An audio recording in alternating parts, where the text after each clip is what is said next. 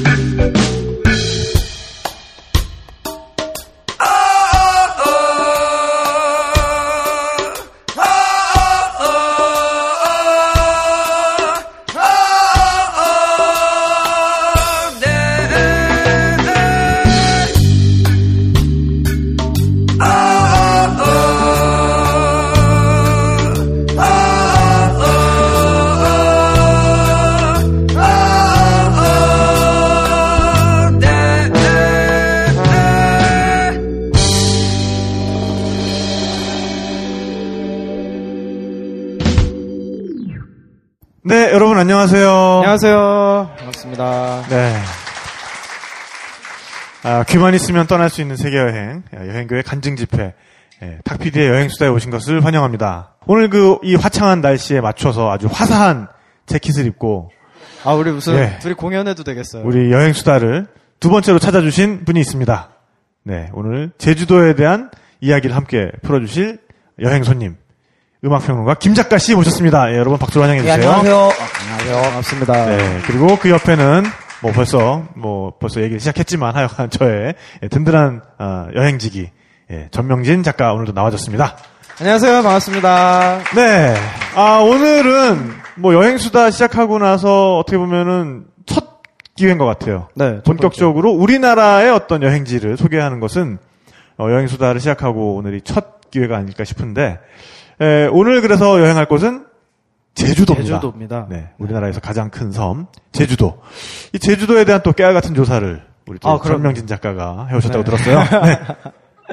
제주도 우리 남서부에 위치한 아름다운 섬이죠. 면적부터 하면 안 돼요. 제주도는 나름의 역사가 있기 때문에 네. 원래는 전라남도 소속이었어요. 그러다가 1946년도에 이제 제주도로 분리가 돼서 승격이 되면서 계속 지내다가 최근에 2006년 국제도시특별법에 의거 제주특별자치도가 됐습니다. 제주특별자치도. 네. 네.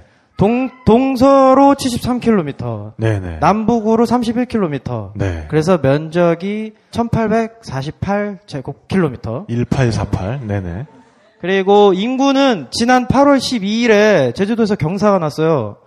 60만이 처음 넘어서 8월 12일 기준으로 60만 21분이 사고 계신답니다. 60만 21명. 네네네. 짧았네요. 네. 또 일자리 단위까지. 그럼요. 우리 또 우리나라니까 네. 또 정보도 많고, 네. 제 개인적으로 굉장히 애착을 가지고 있는 섬이기 때문에. 이거 외우느라고 맨날 대기실에서 이렇게 허공을 바라보면서 마치 이렇게 방언을 하듯이 중얼중얼 하고 있는 게 그렇습니다. 이걸 외우느라고 그랬군요. 네, 후련하시겠어요. 네, 아시다시피 제주시와 서귀포시가 있고요. 네네. 네. 나머지 얘기는 차차. 네, 알겠습니다. 알겠습니다. 네, 근데 제주도인데 왜 김 작가냐? 하필이면 김 작가냐? 네. 또 이런 의문을 가지시는 분들이 있을 것 같아서, 네. 그간 김 작가가 제주도와 맺었던 인연에 대해서 잠깐 좀 우리가 얘기를 하고 넘어가는 게 좋을 것 같아요. 네. 예, 제주도를 제가 처음 간 게 2010년 말이었어요. 네. 그렇게 얼마 되지 않았어요. 네, 네. 얼마 되지 않았는데, 네.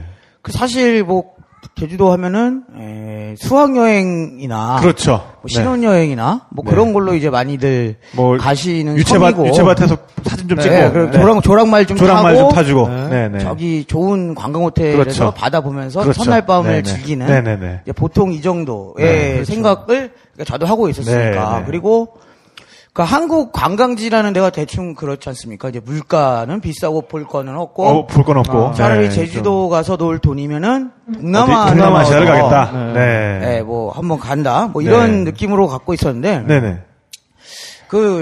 저 친구 중에, 그리고 탁재영 PD랑도 상당히 친한 친분이 있죠. 네. 분이 계세요. 메가 쇼킹 만화가라고. 본명하지 않을 수가 없죠. 본명은 고필원. 강풀과 더불어서 이제 한국 웹툰의 개척자. 거의 개척자라고 할 수 있죠. 네. 그 양반을 제가 2010년 여름에 처음 만나게 됐어요. 네. 트위터를 통해서 처음 만났는데 만나서 한 100일 넘게 하루도 빠짐없이 정말 하루도 빠짐없이 매일 같이 이제 술을 마신. 또 그때가 개인적인 굴곡이 있던 때였죠, 그때가. 그렇죠. 이제 그 친구가 이제 이혼을 하면서 이혼을 하고 같이 이제 라면을 먹는데 그 홍대 앞에서 이 라면을 먹는데 한숨을 팍 쉬는 거예요. 왜냐 그랬더니 그 라면 가게 앞에 한양문고라고 만화책 전문 서점이 있는데 거기에 이따시만한 대형 플래카드로 메가 쇼킹 만화가의 신작 혼신의 신혼여행이라는 책이 출간됐다. 그러니까요. 근데 그때 이미 이혼 소송 중이었거든요. 그 시기가 참 그랬어요. 네. 하여튼 그런 인연이 돼서 이제 매일 같이 이제 술을 먹다가 이제 메가 쇼킹 만화가가 제주도로 이제 게스트하우스를 만든다고 갑자기 느닷없이 내려갔습니다. 10월 말에 내려가서 또 벗이 있으니 한번 또 가야 되지 않겠어요. 그렇죠. 그래서 그해 말 2010년 말에 처음 제주를 가서 한 3박 4일 정도를 있었는데 그때 듣기에는 그 메가 쇼킹 만화가가 네. 2주 비용을 마련하기 위해서 네. 그 자기 얼굴이 그려진 티셔츠를 팔았는데 그게 한국 의류업계에서 거의 지금 전설이 됐다고 혁명과도 들었어요. 같은. 그러니까 500벌을 찍었는데 500벌이 한 달도 안 돼서 그러니까요. 그 온라인 판매를 하는 것도 매장 판매하는 것도 아니고 홍대 모 카페에서 자기가 이제 그때 그 얼마 전에 여행수다 나오셨던 그 김하림 디자이너 있잖아요. 출연자. 그분이 홍대 앞에서 커피숍을 하고 있었거든요. 그래서 그 커피숍 한 켠에서 티셔츠에 사인을 해서 팔아서 한 달 만에 500장 완판. 아무튼 그래서 이제 그렇게 제주도를 친구를 보러 내려갔다가 3박 4일 정도 있었는데 제주도의 매력에 흠뻑 빠진 거죠. 네.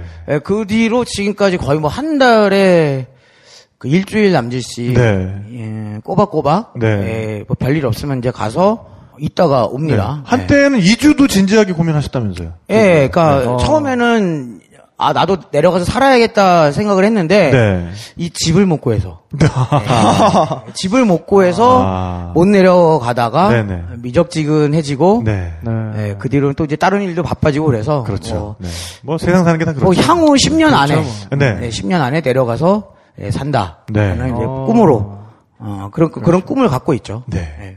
근데 정말 제주도라는 여행지가 방금도 우리 김 작가가 얘기를 해줬지만은 그 뭐 막상 내려가기 전까지는 뭐 다 똑같지 않겠느냐. 그러니까. 그런 생각을 가지기 마련인데 내려가서 막상 부딪힌 제주는 정말 이국적이라고 할 정도로 굉장히 독특한 훌륭한 여행지죠. 그러니까 저는 제주도를 딱 이렇게 정의를 합니다. 그러니까 말이 통하는 외국이다. 정말. 심지어는 말도 가끔 잘 안 통해. 그 할머니들하고는 말할 수가 없어요. 어른들이랑은 좀 그래.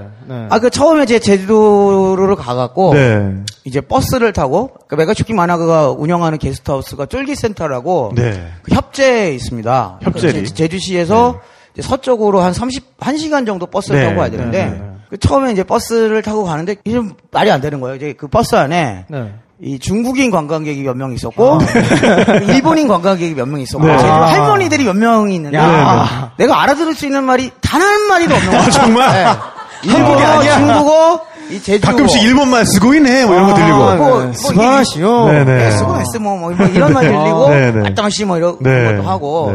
타임스퀘어를 가면은 정말 전 세계의 모든 언어가 주변에서 들립니다. 그렇죠. 그 기분이었어요, 정말. 제주 인간 시장. 이것이야말로 일종의 메트로폴리스가 아닌가. 근데 저는 이제 그런 얘기를 들었어요. 제주 사람이 서울 올라온 지 얼마 안 돼가지고 그 무단횡단을 하는데 경찰이 이렇게 잡았대요. 저 선생님, 그러니까 무사 경햄수과, 무사 마심. 이러니까 이제 외국 사람인 줄 일본 사람이구나. 그러고 이제 빨리 가시라고 이제 스미마셍 이러면서 보내드렸다는 말을 들었는데 그 무사 경햄수과가 왜 그러십니까라는 뜻이래요. 무사가 왜고. 저는 대학교 때 제주도 선배들이랑 같이 하숙을 했었는데, 그러니까 우리는 맞장구 치면은 그래? 왜? 뭐 이러자는데 무사 막 이렇게 맞장구를 치는데 그래서 그때 굉장히 저도 좀 뻘쭘했던 기억이 있어요. 그 제주도 저도 학교 다닐 때 제주도 출신 친구들이 있잖아요. 그때는 이제 뭐 삐삐밖에 없던 시절이니까 이제 공중전화로 전화를 한단 말이죠.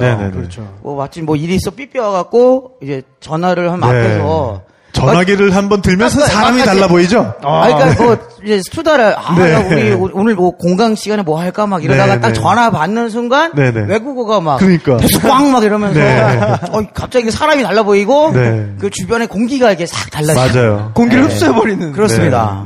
침묵만이 감도는. 뭐 그랬던 기억이 납니다. 근데 그 이제 메가쇼킹 만화가 만든 그 쫄깃 센터.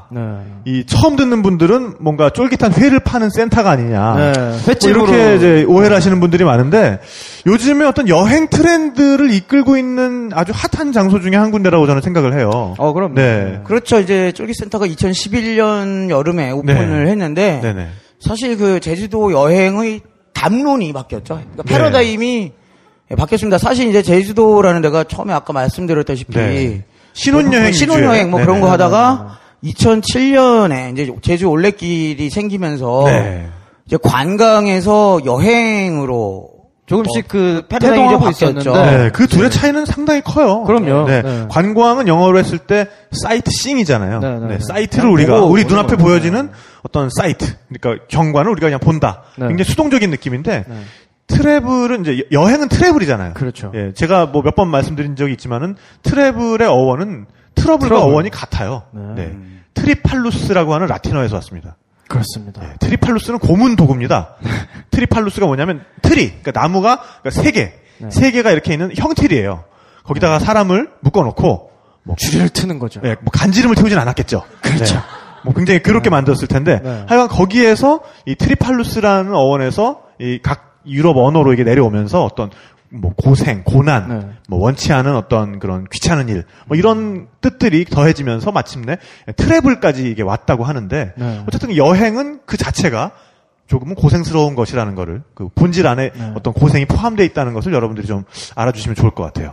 네. 좀 그렇게 해서 이제 관광에서 올레길을 따라 걷는 여행으로 이제 패러다임이 변화가 됐어요. 근데 이 올레길을 따라 다니는 여행이라고 하는 것은 이제 걷다가 그렇죠. 오늘이 여기서 하루 참 잔다. 네. 이런 개념에 그러니까 움직이는 여행이었는데 네네. 이 쫄깃센터라는 게스트하우스가 그야말로 좀 언론에도 많이 소개되고 사실 한국에 이제 게스트하우스라는 문화가 해외에는 굉장히 일반적인 맞아요. 숙박이지만 한국에는 이제 없지 않습니까? 그러면서 이 모르는 사람들끼리 어울려서 자연스럽게 술도 마시고 그렇죠. 정보도 교류하고 그리고 또 이제 SNS 시대이니만큼 서로 트위터 주고받으면서 이제 육지에서도 만나기도 하고 이런 이제 문화들이 생기면서 뭐 다들 뭐 마팔 트고 오시더라고요. 올레길을 따라서 걷는 여행에서 즉 움직이는 여행에서 어느 한 군데 게스트하우스를 잡아놓고 거기서 머무르는 그러니까 멈추는 여행으로 이 여행의 패러다임이 바뀐 거죠. 그렇죠. 그 협재가 이제 2011년 그때만 해도 협재 해수욕장밖에 없었는데. 그렇죠. 완전 관광지잖아요. 그 옆에는. 협재 해수욕장은. 그렇죠. 아무것도 없었습니다. 근데 그 쫄깃센터 이후에 2년 만에 지금 협재가 마치 그 90년대 중반의 홍대처럼. 뭐 카페도 많이 생기고, 뭐 술집도 생기고. 좋아졌어요. 게스트하우스들도 굉장히 여러 군데 생기고. 그렇게 해서 동네의 풍경이 바뀌고 있어요. 그 게스트하우스 하나가 문을 열었다고 해서 그 정도의 변화가 있다는 얘기는 뭐냐 하면 그게 엄청나게 재밌다는 얘기예요. 지금. 그렇습니다. 그 쫄깃센터에 갔을 때 다른 곳에서 못 느끼는 재미를 느낄 수 있기 때문에 그런 여러 가지 현상들이 지금 생기고 있다고 생각을 하는데 가장 큰 차이는 뭐냐면은 아까 우리 김 작가가 얘기를 했지만은 머무는 여행에서 움직이는 여행이 됐다가 다시 머무는 여행이 됐단 말이에요. 근데 그 전에 머무는 여행이 그냥 어떤 정말 더블 베드룸에서 그냥 우리끼리만 딱 우리 커플끼리만 있다가 또 낮 되면 어디 관광지 돌아다니다 이게 아니라 아예 오픈된 가능성을 염두에 두고 여행지에 가는 거죠. 새로운 사람들을 만날 수 있는 기회라는 것을 아예 상정을 하고 그 여행지에 가서 그래서 공간을 보면은 약간은 뭐 군대 내무반 같기도 하고 뭐 아니면 옛날식 기숙사 같기도 하고 그러니까 2층 침대들이 이렇게 쭉 있는 굉장히 트여 있는 공간이에요. 당연히 그 남녀 성별은 나눠져 있지만 또 이렇게 얘기하니까 굉장히 실망하시는 눈치를 보이시는 분들도 있는데 어쨌든 그래서 새로운 사람과 계속 만나게 됩니다. 응접실 거실이 있어요. 방은 따로 있지만 거실 한 곳에서 교류가 일어나는 거죠. 사실 그 올레길이 생길 무렵에 2007년, 2008년 그 무렵에 게스트하우스가 제주도에 꽤 많이 생겼어요. 그렇죠. 근데 정말로 게스트하우스 잠만 자고 게스트가 돼서 떠나는 그런 게스트하우스의 개념이었다면 사실 한국에서만 그렇고 외국에서는 사실 게스트하우스라고 하면 사실 쫄깃센터 같은 게 굉장히 흔한 포맷이잖아요. 그런데 이제 쫄깃센터가 생김으로써 그 패러다임이 새로 생겨난 거죠. 그렇죠. 이제 또 어떻게 보면 그게 로컬라이징이 되는데 그 유럽 같은데 게스트하우스 나가면은 대부분 믹스드룸이잖아요. 남녀 섞여 있고 그 라운지가 있어서 또 밤새 술판 벌이고 그런 문화라고 하면은 쫄깃센터를 비롯한 이제 한국 게스트하우스들은 한 11시, 12시 정도 되면은 이제 소등을 하고 잠잘 사람은 자고 놀 사람은 이제 밖에 나가서 협재 해수욕장에 나가서 그러니까 어느 정도 사생활을 그 게스트하우스임에도 불구하고 사생활이 좀 보장이 되는 그런 문화가 있죠. 그러니까 쫄깃센터에서 조금 놀랍기도 하고 실망스럽기도 하지만 잘했다 하는 게 11시가 되면 소등 나가요. 소등을 하던가 놀 사람은 나가서 놀아요. 그래서 협재 해수욕장에 이렇게, 네. 이렇게 시멘트로 된 테이블 위에 술 취해서 올라가서 그러고 뭐 그러기도 하고 네, 그렇죠. 네, 네. 2년 전에 뭐 여름이 누가 그랬는지 말은 제가 못하겠습니다만은 네. 그러기도 하고 그럽니다. 네, 그렇습니다. 네, 지금 뭐 본의 아니게 약간 쫄기센터 예찬론으로 흘렀는데 완전 네, 홍보를 해드리고 근데 네. 그렇다기보다는 지금 여행의 트렌드, 굉장히 중요한 하나의 트렌드가 돼가고 있다는 생각이 들어서 그렇습니다. 이렇게 지금 말씀을 드린 거고요. 꼭 쫄기센터가 아니라고 하더라도 그리고 제주도는 이제 혼자 여행을 가더라도 굉장히 부담 없이 재밌게 친구들을 만나고 어떤 새로운 인연들을 만날 그런 기대에 부풀어서 갈 수 있는 여행지가 네. 돼가고 있고 쫄기센터와 비슷한 시스템의 그런 게스트하우스들도 점점 더 많이 늘어나고 생겼습니다. 있다는 지금 말씀이죠. 제주도 네. 전역에 있는 게스트하우스가 300개가 넘습니다. 네, 300개가 넘고 네. 그러다 보니까 이제 컨셉이 없으면 살아남을 수가 없는 네. 구조가 됐죠. 그렇죠. 그러니까 뭐 쫄기센터처럼 그런 경우도 있고 네. 정말로 혼자서 힐링을 하는 분들을 위해서 네. 그런 어떤 만남의 장보다는 딱 조용히 혼자서 네. 책 보다가 모두가 다 술 먹고 막 이러는 걸 좋아하지는 않지 않습니까? 네. 예. 뭐 조용히 술보다는 혼자서 이제 커피 한 잔 마시면서 책 읽다가 네. 이제 자는 분들도 계시고 네. 그리고 새벽까지 다음 해 뜨는 걸 보러 이동하시는 분들도 네. 그런 분들을 위한 게스트들도 있고 네네. 또 아예 24시간 술판 이런 게스트하우스도 있고 어디야? 이름이 뭐야? 거기 있어서 성산 쪽에 진짜? 그 숲속에 꼭 있고요. 알려줘. 숲속에. 아니 그 요새 또 되게 뜨는 게스트하우스가 네. 그 이름을 짝 게스트하우스라고 있는데 짝 게스트하우스요. 네, 짝. 거기 그러면은 짝 시스템으로 갑니까? 대충 거기는 이제 네. 그날의 손님들이 남녀 비율이 맞으면은 네. 아예 번호표를 진짜? 대박이다. 그런 데도 있다고 합니다. 오, 네. 네, 다녀오세요. 네, 네. 거기가 좀 네, 체인점으로 운영되는 데로 알고 있는데 네, 저도 뭐 가본 적은 없습니다. 개량 한복도 줍니까? 예? 개량 한복도 줍니까? 그 자켓도 주나요? 번호표만. 번호표. 딱 줘서. 그거면 됐죠, 네네. 뭐. 아니, 사실 이제 이 여행지에 가서 네. 만나는 분들끼리 서로 통성명하고 나이 물어보고 이러기가 쉽지가 않잖아요. 번거롭지. 그리고 좀 네, 그리고 뻘쭘하지. 그런 벽이 있어요. 네, 그리고 이름을 또 금방 까먹으니까. 그렇지. 예, 까먹으니까. 그러니까 자연스럽게 이렇게 번호 붙이면 네. 뭐 이게 뭔가 네. 여자 12번님은 식사하셨어요? 12번 식사하셨어요? 뭐 식사 뭐 네. 이러면서 이호님 잘 주무셨어요? 그러니까 뭐 이따가 뭐 맥주 한잔 하실까요? 막 이러면서 저 7호랑 같이 마시기로 했는데. 그렇지. 갑자기 사람 들어와 버려 왜? 네. 야, 그런 저 4번이랑 같이 딱 맞는데 그러면 같이 어떻게 네 분이서 네네. 이따가 저 흑돼지나 한 판. 좋죠. 뭐 이런 저 7호님 커플. 거기서 그만해. 재밌다고 한번 해주니까. 네네. 뭐 이런 경우도 있고. 네. 그렇습니다. 근데 이제 저는 제가 이제 제주도를 사시사철을 다 봤잖아요.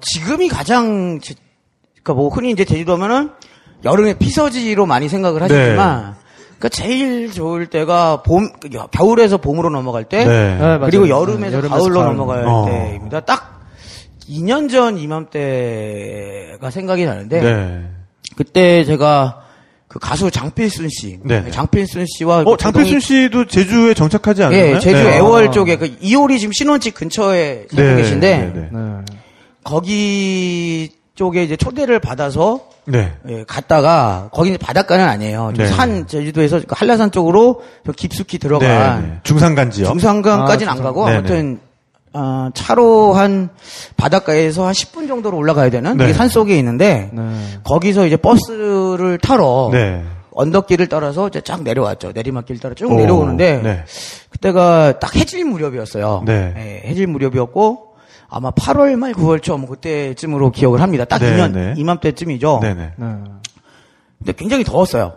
낮에 굉장히 덥고 뭐 그래갖고 하여튼 더 여름이네. 아직 역시 여기 따뜻하구나 하고 이제 석양을 바라보면서 싹 내려오는데 바람이 싹 스치고 지나가는데 그냥 본능적으로 우리가 그 원숭이 시절부터 오스트랄로피테쿠스 시절부터 갖고 있는 그 유전자에서 딱 뭔가 스위치가 딱 켜지는 거죠. 가을이다. 띵. 가을이다. 띵. 근데 열매를 많이 찾아야 돼. 겨울이 오기 전에. 겨울이 오기 전에. 그 서울에서는 보통 가을을 느낄 때 아침에 쌀쌀하다 뭐 이런 그러니까 이 낭만 따윈 없는 네. 단순한 기후의 변화. 매연에 섞여오는 그 쌀쌀한 바람에서 그렇죠. 가을을 느끼는. 네, 근데 정말 이산화 황이 좀 많이 섞인. 네, 바다에서 한 줄기 바람이 딱 그 가을이라고 말해주는데 나도 모르게 눈가가 시큰한 거예요.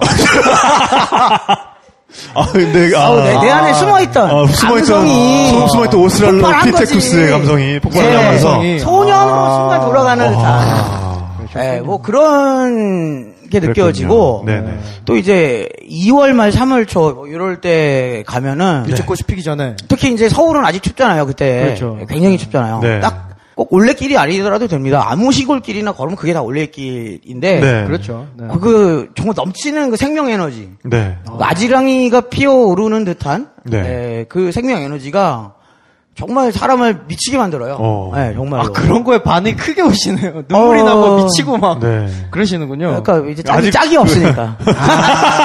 짝게스트하우스에. 빨리 가셔야겠어. 네, 듣고 계시는 짝게스트하우스 운영진께서 우리 김 작가님. 쫄깃센터 그만 가고. 그만 가시고. 그만 가시고. 뭐 이렇게 순식간에 우리가 그 제주도를 어떤 숙박 시스템으로 우리가 제주도의 숙박 시스템에 대해서 여행을 할 것이냐, 그리고 어떤 계절에 갈 것이냐, 뭐 이 얘기까지 우리가 훅 나왔는데, 정말 여행을 여행답게 즐기려면은 저는 진짜 비수기 여행.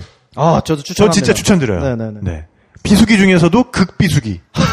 그러니까 사실 극비수기가 이제 겨울이죠. 네. 겨울이 예를 들면은 히말라야의 우기 같은 때 있어. 네.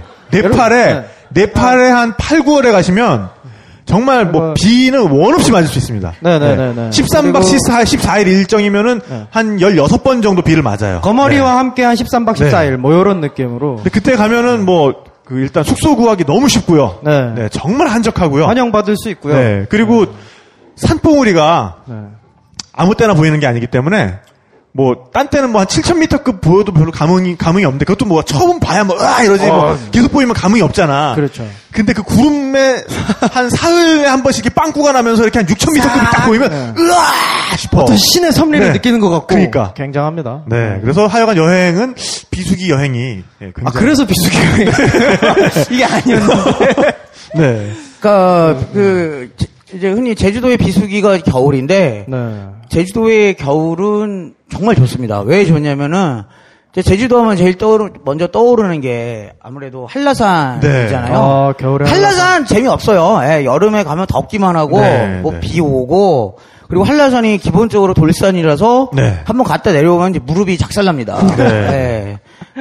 이제, 무릎이나 발목 관절 안 좋으신 분들은, 한 일주일 동안 이 노인이 빨리 된 듯한 그런 기분을 느낄 수가 있습니다. 이제 관절염도 오고 뭐 허리도 아프고 막 노화를 촉진하는 노화를 촉진하는 그런 그렇습니다. 괜히 이제 여자분들 그 등산화도 안 신고 올라갔다가 발목 삐고 그래서 그런 분들 많죠. 그 민폐를 상당히 많이 끼치는 걸 목격할 수 있는데 이 겨울 한라산은 특히 이 눈이 온 다음 날 눈이 이제 한 번 내리면 이게 장난이 아니거든요. 발목까지 쌓입니다. 그러면은 일단 나무들이 전부 다 눈꽃이 쫙 펴 있죠. 쫙 펴갖고 정말 이 한국에서 정말 보기 힘든 설경을 만끽할 수도 있고 이 눈밭을 밟고 내려오는 거기 때문에 무릎에도 별로 영향을 미치지 않고. 무릎 좀 알쏭달쏭한데. 캔은 오늘 특집이군요. 아이젠이 꼭 있어야 되죠. 아이젠은 꼭 있어야 됩니다. 아이젠이 없으면 이건 무릎 정도로 끝나는 게 아니라 전신이 굉장히 힘들어질 수 있습니다. 한라산의 눈에 대한 얽힌 추억이 큰 게 하나 있는데요. 그래요? 3년 전에 새해 한라산에 김종환 선생님하고 촬영을 갔어요. 그때 이제 PD님들이 얼마나 무서운 분들인지 알았죠. 눈이 오는 거예요. 한라산에 KBS 영상 앨범 산이라고.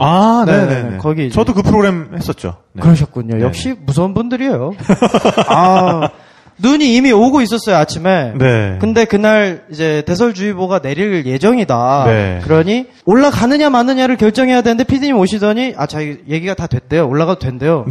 올라가는데 이제 대피령이 내려서 정말 눈이 이미 이만큼 쌓여 있었어요. 무릎까지. 그래서 내려가야겠다. 선생님 촬영하고 여기까지만 하고 가시죠 했는데 PD님 오시더니 남들은 다 내려오는데 관리사회에서 누가 나오기로 했대요. 우리는 계속 올라갈 거니까. 그렇죠. 정말 이게 시간이 다르게 눈이 쌓이는데 그거를 거의 헤엄치듯이 올라가서 내려올 수가 없게 된 거죠. 네. 내려올 수가 없게. 네. 피디님이 거기 산장도 하나밖에 없잖아요. 그러니까요. 관음사 대피소 얘기하는 중간에 거죠? 갇힌 네네. 거예요. 관음사 대피소까지는 생각도 못 하고 네네. 피디님이 계속 저 위에 계곡까지만 가시죠. 뭐 어디까지만 가시죠. 계속 간 거죠. 네. 그래갖고 내려올 수 없게 돼가지고 구조대가 와가지고 그 무슨 저희 이제 장비가 많으니까 장비를 그 설상차 뭐 비슷한 그 모빌 비슷한 거에다가 싣고 스노모빌. 네. 네. 저희는 옆에 이제 레일 모노레일 같은 게 있더라고요. 아, 그 모노레일. 그거 아세요? 아, 저도 그거 한번 타봤어요. 네. 근데 저희는 그거를 도저히 운영할 수 없는데 길로 내려올 수 없으니 네. 모노레일 길로 내려왔죠. 네. 그런 아주 네, 제주도 뻔했던... 한라산 찍으러 가는 촬영팀은 다 그거 한 번씩 타는구나. 아 태우셨군요. 아니 저는 2006년에 한번 탔죠. 네. 눈 때문에 아니면 저도 똑같은 프로그램 찍으러 갔고요. 영상 앨범산 찍으러 갔고요. 아 이분들 무서운 네, 분들이더라고요. 그때는 그 여류 소설가 분이랑 갔는데 네. 이분께서 그 히말라야를 여행을 하셨던 분이에요. 네네. 네, 그래서 잘 걸으시겠구나 하고 갔었는데 히말라야를 정말 느리게 걸으셨던 거죠. 아, 네, 그래서 그렇죠. 제주도 한라산은 시간 제한이 있는 산이에요. 타임 랩이 있는 산이에요. 거기는. 그러니까 일정 시간 이후 한 3시인가 그렇게 기억하는데 3시 이후로는 올라가지를 못해요. 네, 이후로는 밑에 입산이 금지돼요. 그 대피소에서 통제를 합니다. 입산 금지를 해요. 그러니까 백록담까지 올라가는 길을. 근데 저희가 그 입산 금지 그 통제할 수 있는 그 곳에 도착한 시간이 4시인가 그랬어요. 우겼죠. 그러니까 이분들이 자꾸 그거요. 민폐를 끼치고 그런 이거는 분들이에요. 그러니까 왜냐하면 그때 저희 그 가이드를 하시는 분이 어차피 거기 구조대에서 일하시는 분이었어요. 여기까지 똑같은 상황이에요. 예. 그분 아닌가? 같은 분일 수 있어요. 네, 그래서 우리는 어쨌든 여기까지 왔으니까 네. 이 한라산의 아름다움을 알려야 된다. 이 백록담의 아름다움을 방송에 알려서 좀 더 많은 분들이 찾아오시게 만들어야 된다. 이렇게 말씀드리면은 또 거절하면 나쁜 놈인 거잖아. 그렇죠. 나 때문에 한라산을 못 알렸어. 뭐 이렇게 되는 거죠. 그러니까 그래서 한라산 정상에 그때 백록담에 올라갔을 때가 5시 반? 그랬죠. 늦었다. 그때 아무도 없을 때. 네. 아무도 없을 텐데. 정말 아무 생각이 없어지더라고요. 아름답긴 정말 아름다운데 어떻게 내려갈지는 이미 내 머릿속에 없어. 그럼 겨울 계절이 무슨 언제였어요? 계절이었습니까? 그때 봄이었어요. 그나마 봄이면은 추우죠. 이제 한 6시에서 6시 반 사이에 해가 질 무렵이니까 상당히 좀 애매했겠네요. 그래서 그 관음사 대피소인지 진달래 대피소인지 거기까지 내려와서 거기까지 물자를 아래쪽에서 실어 나르는 그 모노레일이 있어요. 그러니까. 네. 그래서 그 모노레일을 타고 내려왔죠. 같은 코스를 정확히 같은 코스를 모노레일 코스를 이용해서 눈 속을 헤엄을 쳐본 건 살면서 그때가 처음이었어요. 네. 그랬죠.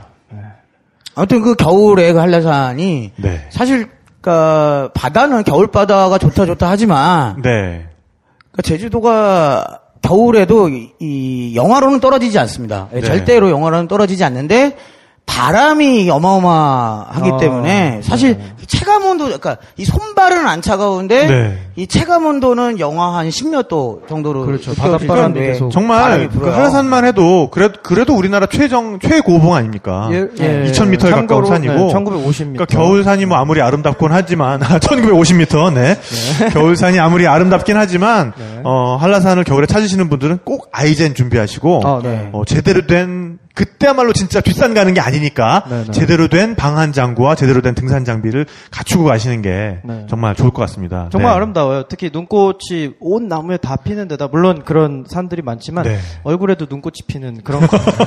소금꽃도 피고. 근데 정말 한라산이 만만치 않은 산이라는 거를 우리가 유튜브에서도 우리가 알 수가 있는데요. 그 유튜브에 보면 맨 벌수스 코리아라고 있어요.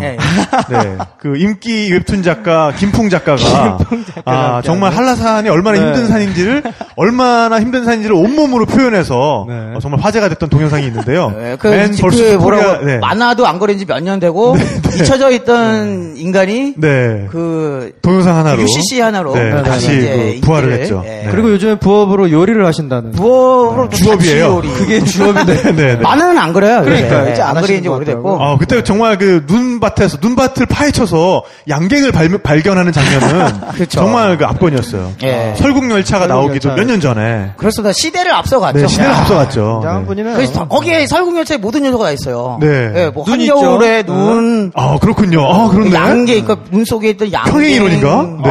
하여튼 모든 것들이 다 있습니다. 시대를, 그러니까 어떻게 보면 이제 봉준호 감독이 어차피 동영상을 보고 그걸 보고 그럴 수도 있겠다. 거기서 모티브를 얻은 거죠. 아니 양갱이라는 모티브가 그럼 쉽게 쉽게 나올 수 있는 모티브가 아니야. 눈과 양갱. 그러니까 영양바, 왜 우리 표절이네. 칼로리바 그렇죠. 뭐 이런 것도 아니고. 표절이야. 양갱. 맨 벌스 코리아 표절이야. 이걸 몰라. 저작권을 등록을 해서. 그러니까요. 그러긴 늦은 것 같네요. 지재권 소송으로 한번. 멤버스 코리아 이 편도 있어요. 협재 앞바다. 협재 앞바다에서 그 돌고래와의 사투를. 돌고래와 그린. 사투를 벌이고 거기서도 양갱을 먹죠. 그렇습니다. 바닷속에도 양갱이 있고. 바닷속에도 양갱이 있어요. 제주도의 특산품은 양갱인 것 같아요. 네. 그렇군요. 체온을 올리는 데는 양갱만한 게 없다고. 그렇습니다. 김풍 작가의 말에 따르면 뭐 그렇습니다. 맨 버서스 코리아 한라산 편입니다. 겨울산에는 먹을 게 매우 부족합니다. 특히 이렇게 눈 덮인 겨울산에는 먹을 걸 구하기가 쉽지 않죠. 그렇다고 포기할 수 없습니다. 저기 따라오세요. 메타세카이어 나무인데 이 밑둥을 파보면은 굉장한 게 들어있습니다. 야생 초코파이입니다.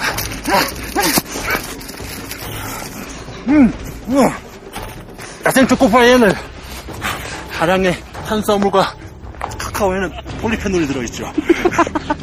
그리고 머시멜로입니다. 머시멜로에는 지방이 풍부해서 추위를 나기에는 아주 안성맞춤입니다. 아니 신선해요. 왔다. 양갱이 아니라 야생 초코파이였습니다. 젠장. 네, 어쨌든 그래서 겨울에 한라산이 굉장히 아름답다는 말씀을 또 드려봤고요. 네. 이번에 저는 김홍희의 모터사이클 다이어리 프로그램 때문에 또 이번에 제주도를 갔었는데 굳이 한라산을 걸어서 올라가시기 싫은 분들은 차를 타고 가실 수 있는 곳이 있어요. 네. 1100m. 1100고지 휴게소라는 곳이 있습니다. 네, 말 그대로 1100m에 해발 1100m에 위치하고 있는 휴게소예요. 네, 그래서 정말 제주도 분들 이름 짓기 귀찮아하시는 것 같아요. 거기 가는 길 그죠? 이름은 1100로예요. 도로 이름도 그거예요. 네. 그 길 이름은 1100로고요. 네. 1100도로라고 그러죠. 네, 1100도로. 1100도로. 네. 네. 정확한 명칭은 1139번 지방도예요. 그렇군요. 저는 그래서 그게 지방도 그 번호도 1100번인가 싶어서 찾아봤어요. 그러니까 1100번 도로는 딴 데 있고, 네, 정확한 명칭은 1139번 도로인데, 1100고지까지 가기 때문에 1100로라고 부르고요. 네. 1100로를 타고 가시면 1100고지 휴게소가 있고, 거기서 운수만 좋으면 백로 땅까지 쫙 보이는 그런 풍경을 거기서 볼 수가 있습니다. 근데 그 한라산에서도 백록당까지 올라가서 분화구를 볼 수 있는 날이 1년에 한 50 며칠이 얼마 안 된다고 된다고. 제가 읽은 합니다. 자료에서는 20일이라 그러던데. 예? 20 며칠이라. 그러니까요. 어쨌든 얼마 안 되는 걸로. 얼마 안 되죠. 근데 어떻게 보면 백록당보다 더 보기 힘든 게 있습니다. 네. 엉또폭포라고. 엉또폭포. 네. 방송에도 가끔 소개됐던. 방송에도 소개되나요? 네네. 거기가 이제 그 한라산 중산간에 있는 폭포인데 네네. 평소에는 물이 전혀 없어요. 그냥 절벽일 뿐인데 그 산 속에 폭우가 비가 많이 와야 어느 정도 쌓인 다음 날에나 그 폭포가 내려옵니다. 그 폭포 근데 왜 제주도 하면 천지연 폭포니 이런저런 폭포 산방 폭포, 정방 폭포 그런 것들이랑은 이제 비교가 안 될 만큼 정말 그 기가 막힌 이 장관을 볼 수가 있어요. 그러니까 다른 폭포들이 항상 상시적인 폭포라서 이 딱 그 주변 지형이 폭포에 맞게끔 이렇게 돼 있지만 거기 엉떠폭포에서 이렇게 물이 떨어질 때는 정말 그 풍화나 침식이 거의 안 된 지형에서 평소엔 그냥 산인 거죠. 예. 그래서 굉장히 물 속에 나무가 이렇게 있고. 살아있네. 살아있죠. 그렇군요. 그러니까 제주도의 하천이 건천이에요. 아시다시피 그 현무암으로 돼 있어서 물이 고여 있거나 할 수가 없기 때문에 비가 오면 이제 몇 주나 며칠 안에 하천들이 다 물이 흘러가고 빠져버리는 거죠. 근데 이런 엉떠폭포 같은 경우는 이제 산 중간에 있기 때문에 비가 많이 와주지 않으면 물이 흐르지 않는 거예요. 평소에는. 그러다가 이제 강수량이 넘치면 폭포가 되는 거죠. 우리 또 자연스럽게 폭포 얘기로 넘어왔는데 저는 이번에 정말 제주도의 폭포 하나를 온몸으로 제대로 체험을 했습니다. 제대로 느끼고 오셨죠. 정방폭포입니다. 정권 단련하시고. 정권 단련이 아니라 정수리 단련을 했죠. 정수리 단련. 기수련을 하고. 진짜. 기수련. 제가 웬만해서는 거기 안 들어가려고 했는데 약간 시간을 재보니까 모자라더라고요. 분량이. 분량을 뽑기 위해서. 방송 분량 채우려고 본인을 살신성인하신. 정방폭포 밑에만 들어가면 한 3분은 먹겠다. 해서. 근데 들어가기 위해서 우리 이제 방송 용어는 시바이라 그러는데 어떤 그 상황 조성이 중요하잖아요. 그렇죠. 그냥 뭐 거기서 그냥 띡 들어가서 거기 퐁퐁퐁 이렇게 헤엄쳐 가서 그냥 띡 물 맞고 딱 나오면 재미없잖아요. 고생이. 그렇죠. 내가 여기에 원래 들어가려고 했던 것이 아닌데 무슨 이유로 우연히 들어가게 돼서 내가 들어간 김에 뭐 어떻게 했다 뭐 이제 이런 이야기들이 있잖아요. 그렇죠. 근데 일단 들어가야겠다는 마음은 먹었어 내가.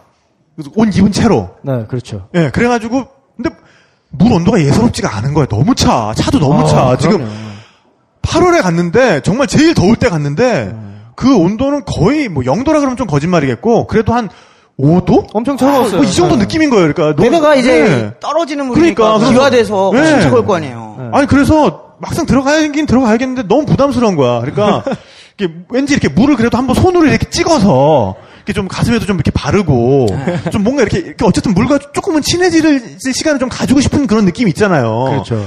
그래서 난 그때 카메라가 도는 줄도 몰랐어. 카메라 이미 돌고 있었고 그래서 김홍희 사진 작가님이랑 이제 같이 다니는데 사진 작가님은 이제 내가 어떻게 하나 봐서 이제 본인을 하려고 계속 간을 보고 계셨고 나는 이제 굉장히 엉거주춤한 자세로 물에서 이렇게 그 물 한번 손에 한번 찍어보려고 이러는데 입고 있던 바지가 그 라이딩 바지예요.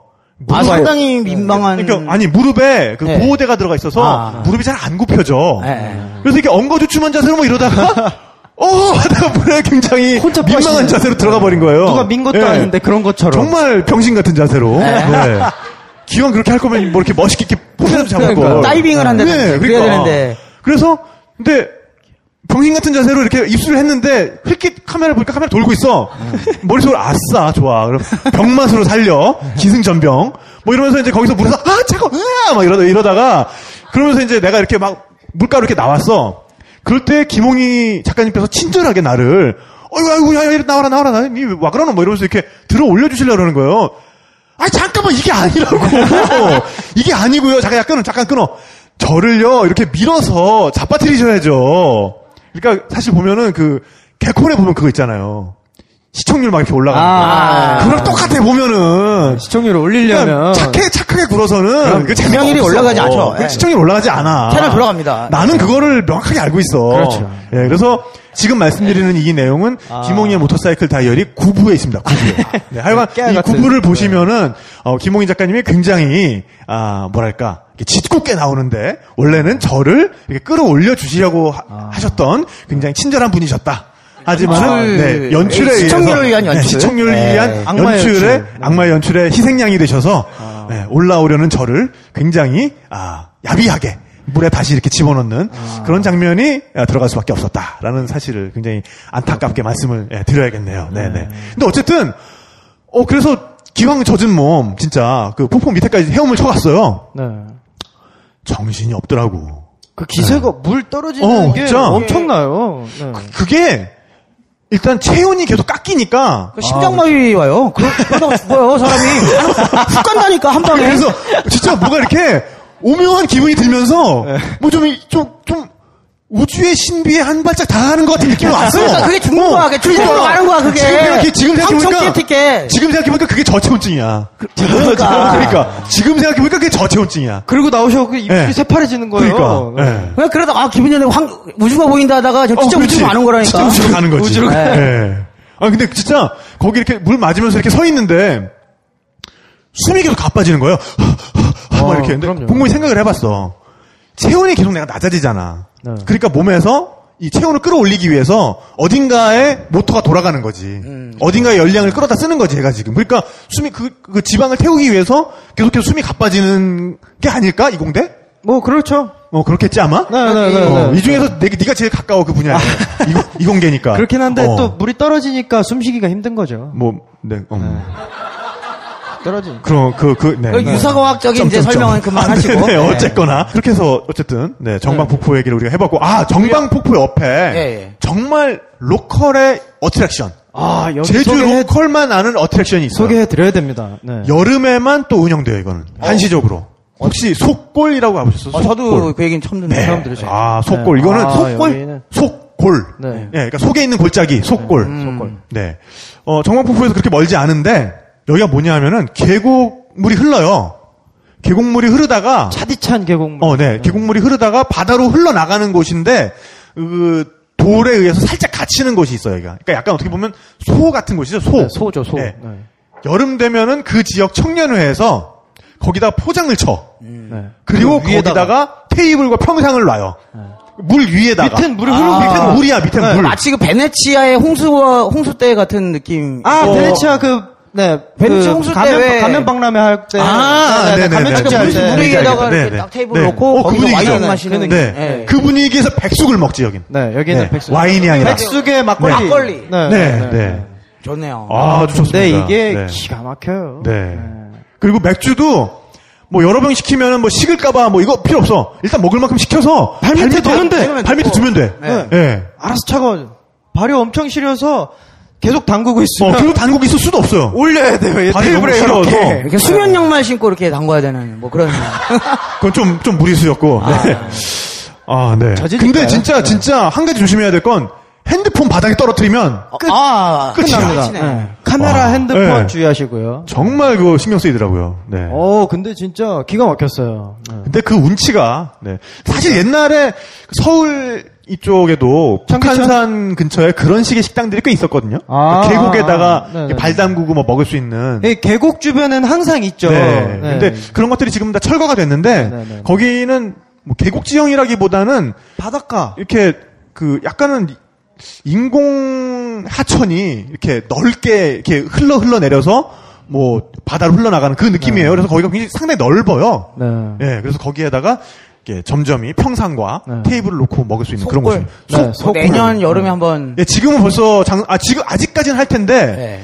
제가 방송이 나갈지 다다음 주에 또 가거든요. 네. 그때까지 하고 있을지 모르겠어요. 네. 여름 한철 딱 그 마을. 다다음 주에 매홍녀들 꼬셔서. 진짜? 쫄리 센터에서 매홍녀를 건져서. 야야야야. 건지고 이런 건 좀 저렴하잖아, 너무. 함께 동반자로. 동반자로. 함께 동반자를 만들어서. 그렇습니다. 딱 훌륭하십니다. 좋으시겠어요. 좋은 생각입니다. 그렇습니다. 다다음 주에 가거든요. 제가 한 달에 한 번씩 가는 이유가 처음에 그냥 놀러만 다니다가 지금은 행사를 하고 있죠. 행사라고 하긴 좀 그렇고, 네, 아무튼 한 달에 한 번씩 이제 공연을 거기서 하고 있습니다. 제가 이제 직접 연주를 하는 건 아니고 쫄기센터 그 거실에서 그러니까 노플러그드 콘서트라고 해서. 이제 제가 있잖아요. 부침개 콘서트, 부침개 콘서트라고. 노플러그드라는 컨셉으로 아예 마이크도 앰프도 없이 생 목소리, 생 연주로. 그러니까 언플러그드는 예를 들면 어쿠스틱 이렇게 마이킹만 해서 어쿠스틱한 소리를 낸다고 한다면 노플러그드는 그마저도 없는. 그렇습니다. 정말 생목으로 거실에서 생목으로 노래하는 그런 컨셉인데. 네네. 제가 아무래도 이제 음악 쪽에 있다 보니까 그 주변에 음악하는 친구들이 많잖아요. 그 친구들한테 제주 여행을 같이 하자 해서 대신 항공권이랑 이런 거는 다 해주고 숙박이나 이런 거 해주고 간 김에 쫄기센터 거실에서 한 번씩 공연을 하는 거죠. 라인업이 상당히 괜찮습니다. 6월 달에 저도 깜짝 놀랐어요. 6월 달에는 짙은이 했었고 7월 달에 7월 초에 3호선 버터플라이 7월 말에는 좋아서 하는 밴드. 최근에 이제 8월 달에 씨 없는 수박 김대중 씨가 했었고, 9월 달에도 9월 달에도 예정이 돼 있고, 9월 10월 11일까지 예정이 돼 있는데, 이 콘서트의 백미가, 그러니까 2주 전에 날짜를 알려줘요. 언제 공연이 있습니다. 하지만 라인업은, 그러니까 이달의 아티스트는 공연하기 1시간 전에 딱 공개가 됩니다. 미리 공개하지 않아요. 그러니까 마치 그 아이폰 정책과 같은 거죠. 유출은 됩니다. 되지만 하지만 우리는 안 알려주지. 그러니까 이게 사실 누군지 모르고 오는 네. 공연이죠. 네. 어떻게 네. 보면. 믿고 보는. 뭐 라인업이 이게 상당히 서울에서도 보기 힘든. 네, 그러니까요. 그러니까요. 네, 그리고 그런 분들을 지근거리에서 정말 정말 아무런 기계 장치가 개입되지 않은 그분의 거실에서 순수한 목소리를 들을 수 있다는 거. 정말 훌륭합니다. 놀라운 기획이네요. 그러니까. 네. 그래서 하여튼 이제 한 달에 한 번씩 저도 가고 있는데. 네. 왜 했죠, 근데? 하여튼 그러다 보니까 네. 내년에는 여름에 그 아티스트와 함께 네, 속골을. 속골 투어를. 네. 아니, 근데 정말 요즘 제주의 어떤 문화씬에서, 제주의 여행 문화씬에서 가장 핫한 아이템이라 그러면은 이 쫄깃 부콘, 쫄깃센터의 부침개 콘서트, 노플러그드 콘서트가 아닌가 싶어요. 네. 그거를 기획하게 된 동기가 또 있었다면서요. 예, 아니, 이제 어차피 저도. 네네. 워낙 제주도를 사랑하고. 네. 그러다 보니까. 그러니까 원래 이제 예전부터 그 공간 어디선가 공연을 한번 만들어 봤으면 좋겠다 했는데, 저 말고도 그때 음악하는 친구들이 몇 번 다니면서 공연을 한 거예요. 네. 자기네들이 공연을 했는데, 걔네들, 그 친구들은 이제 앰프랑 이런 거 갖다 놓고. 네네. 했었고, 그렇다면 아예 거실에서 공연을 하되, 그러니까 어설픈 음향기기를 갖다 놓느니 네. 아무것도 없이 한번 해보는 게 어떨까. 근데 그거는 가수분들한테도 새로운 도전일 것 같아요. 그렇죠. 가수들도 오히려 근데 한편으로는 네. 이 앰프랑 마이크가 없다는 거에 대해서 되게 신선하게 생각을 하시고 네. 이건 비즈니스가 아니거든요. 그렇죠. 근데 늘 서울에서 하듯이 다름 아니면 이제 육지에서 하듯이 어떤 기본적인 그러니까 음향 장비가 어설프게 있으면은 오히려 사운드에 신경을 쓰게 됩니다. 네. 예. 뭐 소리가 어떻게 나가는지 체크를 해봐야 되고. 네, 그리고 이게 일종의 하이가 어떻고 로우가 어떻고 일 같은 그렇죠. 일 같은 생각이 들기 때문에 네. 이 부담스러울 수가 있어요. 네. 근데 아예 딱 노플러그드 재밌게 한다는 것은 정말 순수하게 어떻게 보면 재밌게. 초심. 네. 예, 네. 처음에 이제 그 대학교 때 학생회실이나 동아리방에서 통기타 치고 놀던 주변에 뭐 그런 여기 뭐 PT 있으면 그때 사진도 좀 보여드리고 예, 그러면 좋을 텐데 아무튼 인터넷 찾아보시면 되니까요 저희가. 부침개 콘서트 치시면 뭐 바로 나옵니다. 네.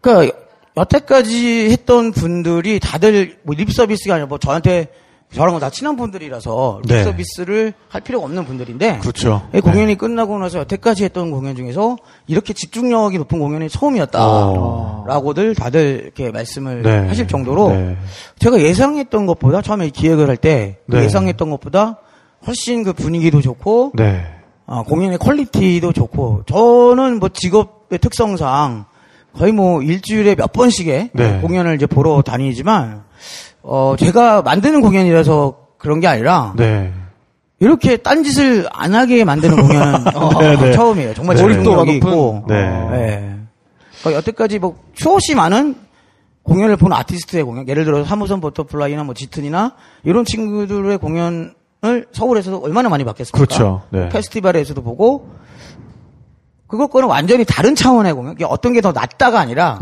완전히 그런 다른 차원의 느낌. 그러니까 그 사람의 음악을 전혀 모르는 사람이 그 공연을 봐도 빠져들 수밖에 없는 그런 특성이 있더라고요. 그게 물론 서울에서는 그런 공연을 하고 싶어도 할 수가 없습니다. 뭐 예를 들어서 요 벙커에서 한다. 그러면은 뭐 1시간 전에 아티스트가 공개돼도 정말 그 얼마나 많은 사람들이 몰려들겠어요. 근데 이게 제주도라고 하는 특성. 그 고립된 환경. 고립된 환경. 그리고 딱 항상 해질 무렵에 시작을 하거든요. 어떤 이제 그 시간과 자연이 주는 효과. 일종의 정성. 천연의 미장센. 그런 것들이 네. 이제 맞물리기 때문에 그 삼위일체돼서 할 수 있는 공연이죠. 지금 뭐 당장 들으러 달려가고 싶습니다. 진짜. 그러니까. 9월에도 상당히 굉장한 아티스트가. 날짜는 언제 하죠? 9월 그러니까 추석 연휴 끝난 다음 날이죠. 월요일 날 이번 달은 월요일 날 하는데 23일, 24일 뭐 그때쯤 할 것 같습니다. 벌써 뭐 이 방송 나갔을 때는 이미 하고 종치고 있겠군요. 10월 달에는 바로 돌리시는. 여튼 아주 정말 좋은 정보예요. 그리고 제주도에서 또 한 번 꼭 거기 투숙을 안 해도 이거는 가서 즐길 수 있는 거잖아요. 구경하러 가실 수 있고요. 그러니까 인원이 뭐 원칙적으로는 앉을 수 있는 인원만 되면은 들어오실 수 있다고 합니다. 더 이상 수용이 불가능하게 되면 뭐 어쩔 수가 없지만은 100명까지는 들어갈 수 있더라고요. 네, 뭐 100명만 해도 뭐 꽤 많은 숫자죠. 그럼요. 네. 네. 네. 뭐 또 말하다 보니까는 이렇게 제주도의 숨은 매력들이 하나둘씩 또 이렇게 쏙쏙 올라오고 있는데, 이쯤에서 노래 한 곡 듣고 또 우리는 계속 이어가는 게 좋을 것 같아요. 뭐 아직 제주도에 우리가 이야기하고 싶은 여행지들이 아직도 많이 있습니다. 네. 노래 한 곡 듣고, 두 곡 듣고 오나요? 네. 노래 몇 곡 듣고 올 동안, 잠깐만 기다려 주시면은 또 제주도에 대한 더 재밌는 이야기 이어가도록 하겠습니다. 네. 감사합니다.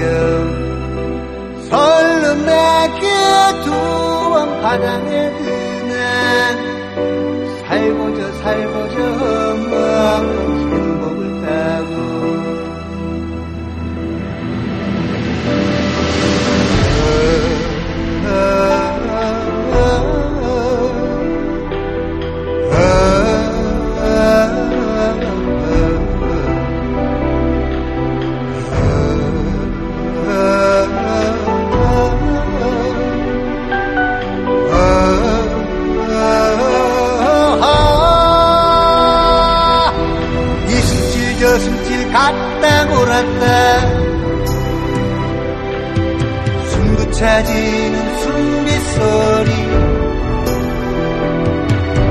정리의 눈물이 바닷물 되어 우리 어멈도 바닷물 먹어 나도 담고 성돌하신가 이어도 산다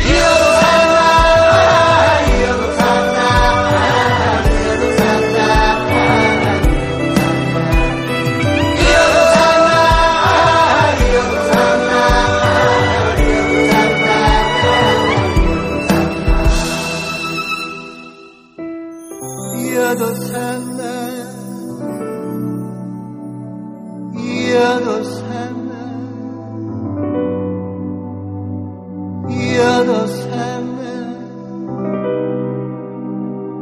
이어도 산다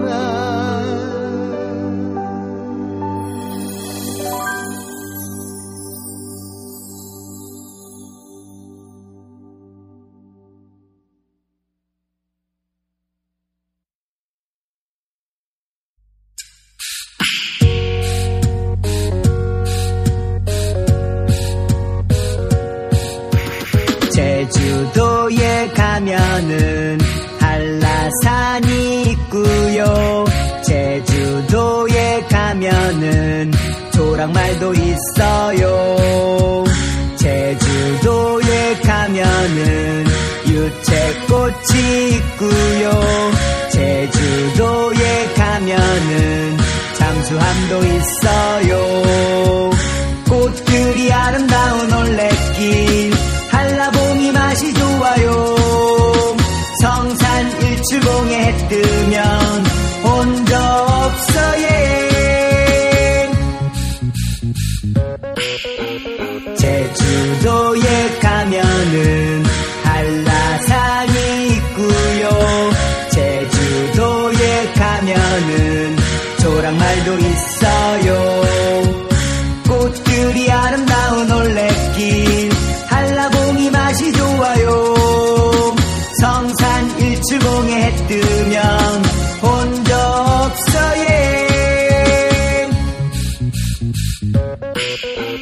제주도에 가면은 한라산이 있고요. 제주도에 가면은 조랑말도 있어요. 잠수함도 있어요. 네. 조랑말 밴드. 밴드 이름에서부터 벌써. 네. 두 번째 나온 곡이 이 조랑말 밴드라는 네. 제주 출신의 밴드들을 합니다. 그 제주도 출신 밴드 중에 네. 최근에 앨범을 낸 사우스 카니발이라는 스카 밴드가 있어요. 스카. 네. 스카 신나죠. 여름 음악이죠, 완전히. 딱 그 그렇죠.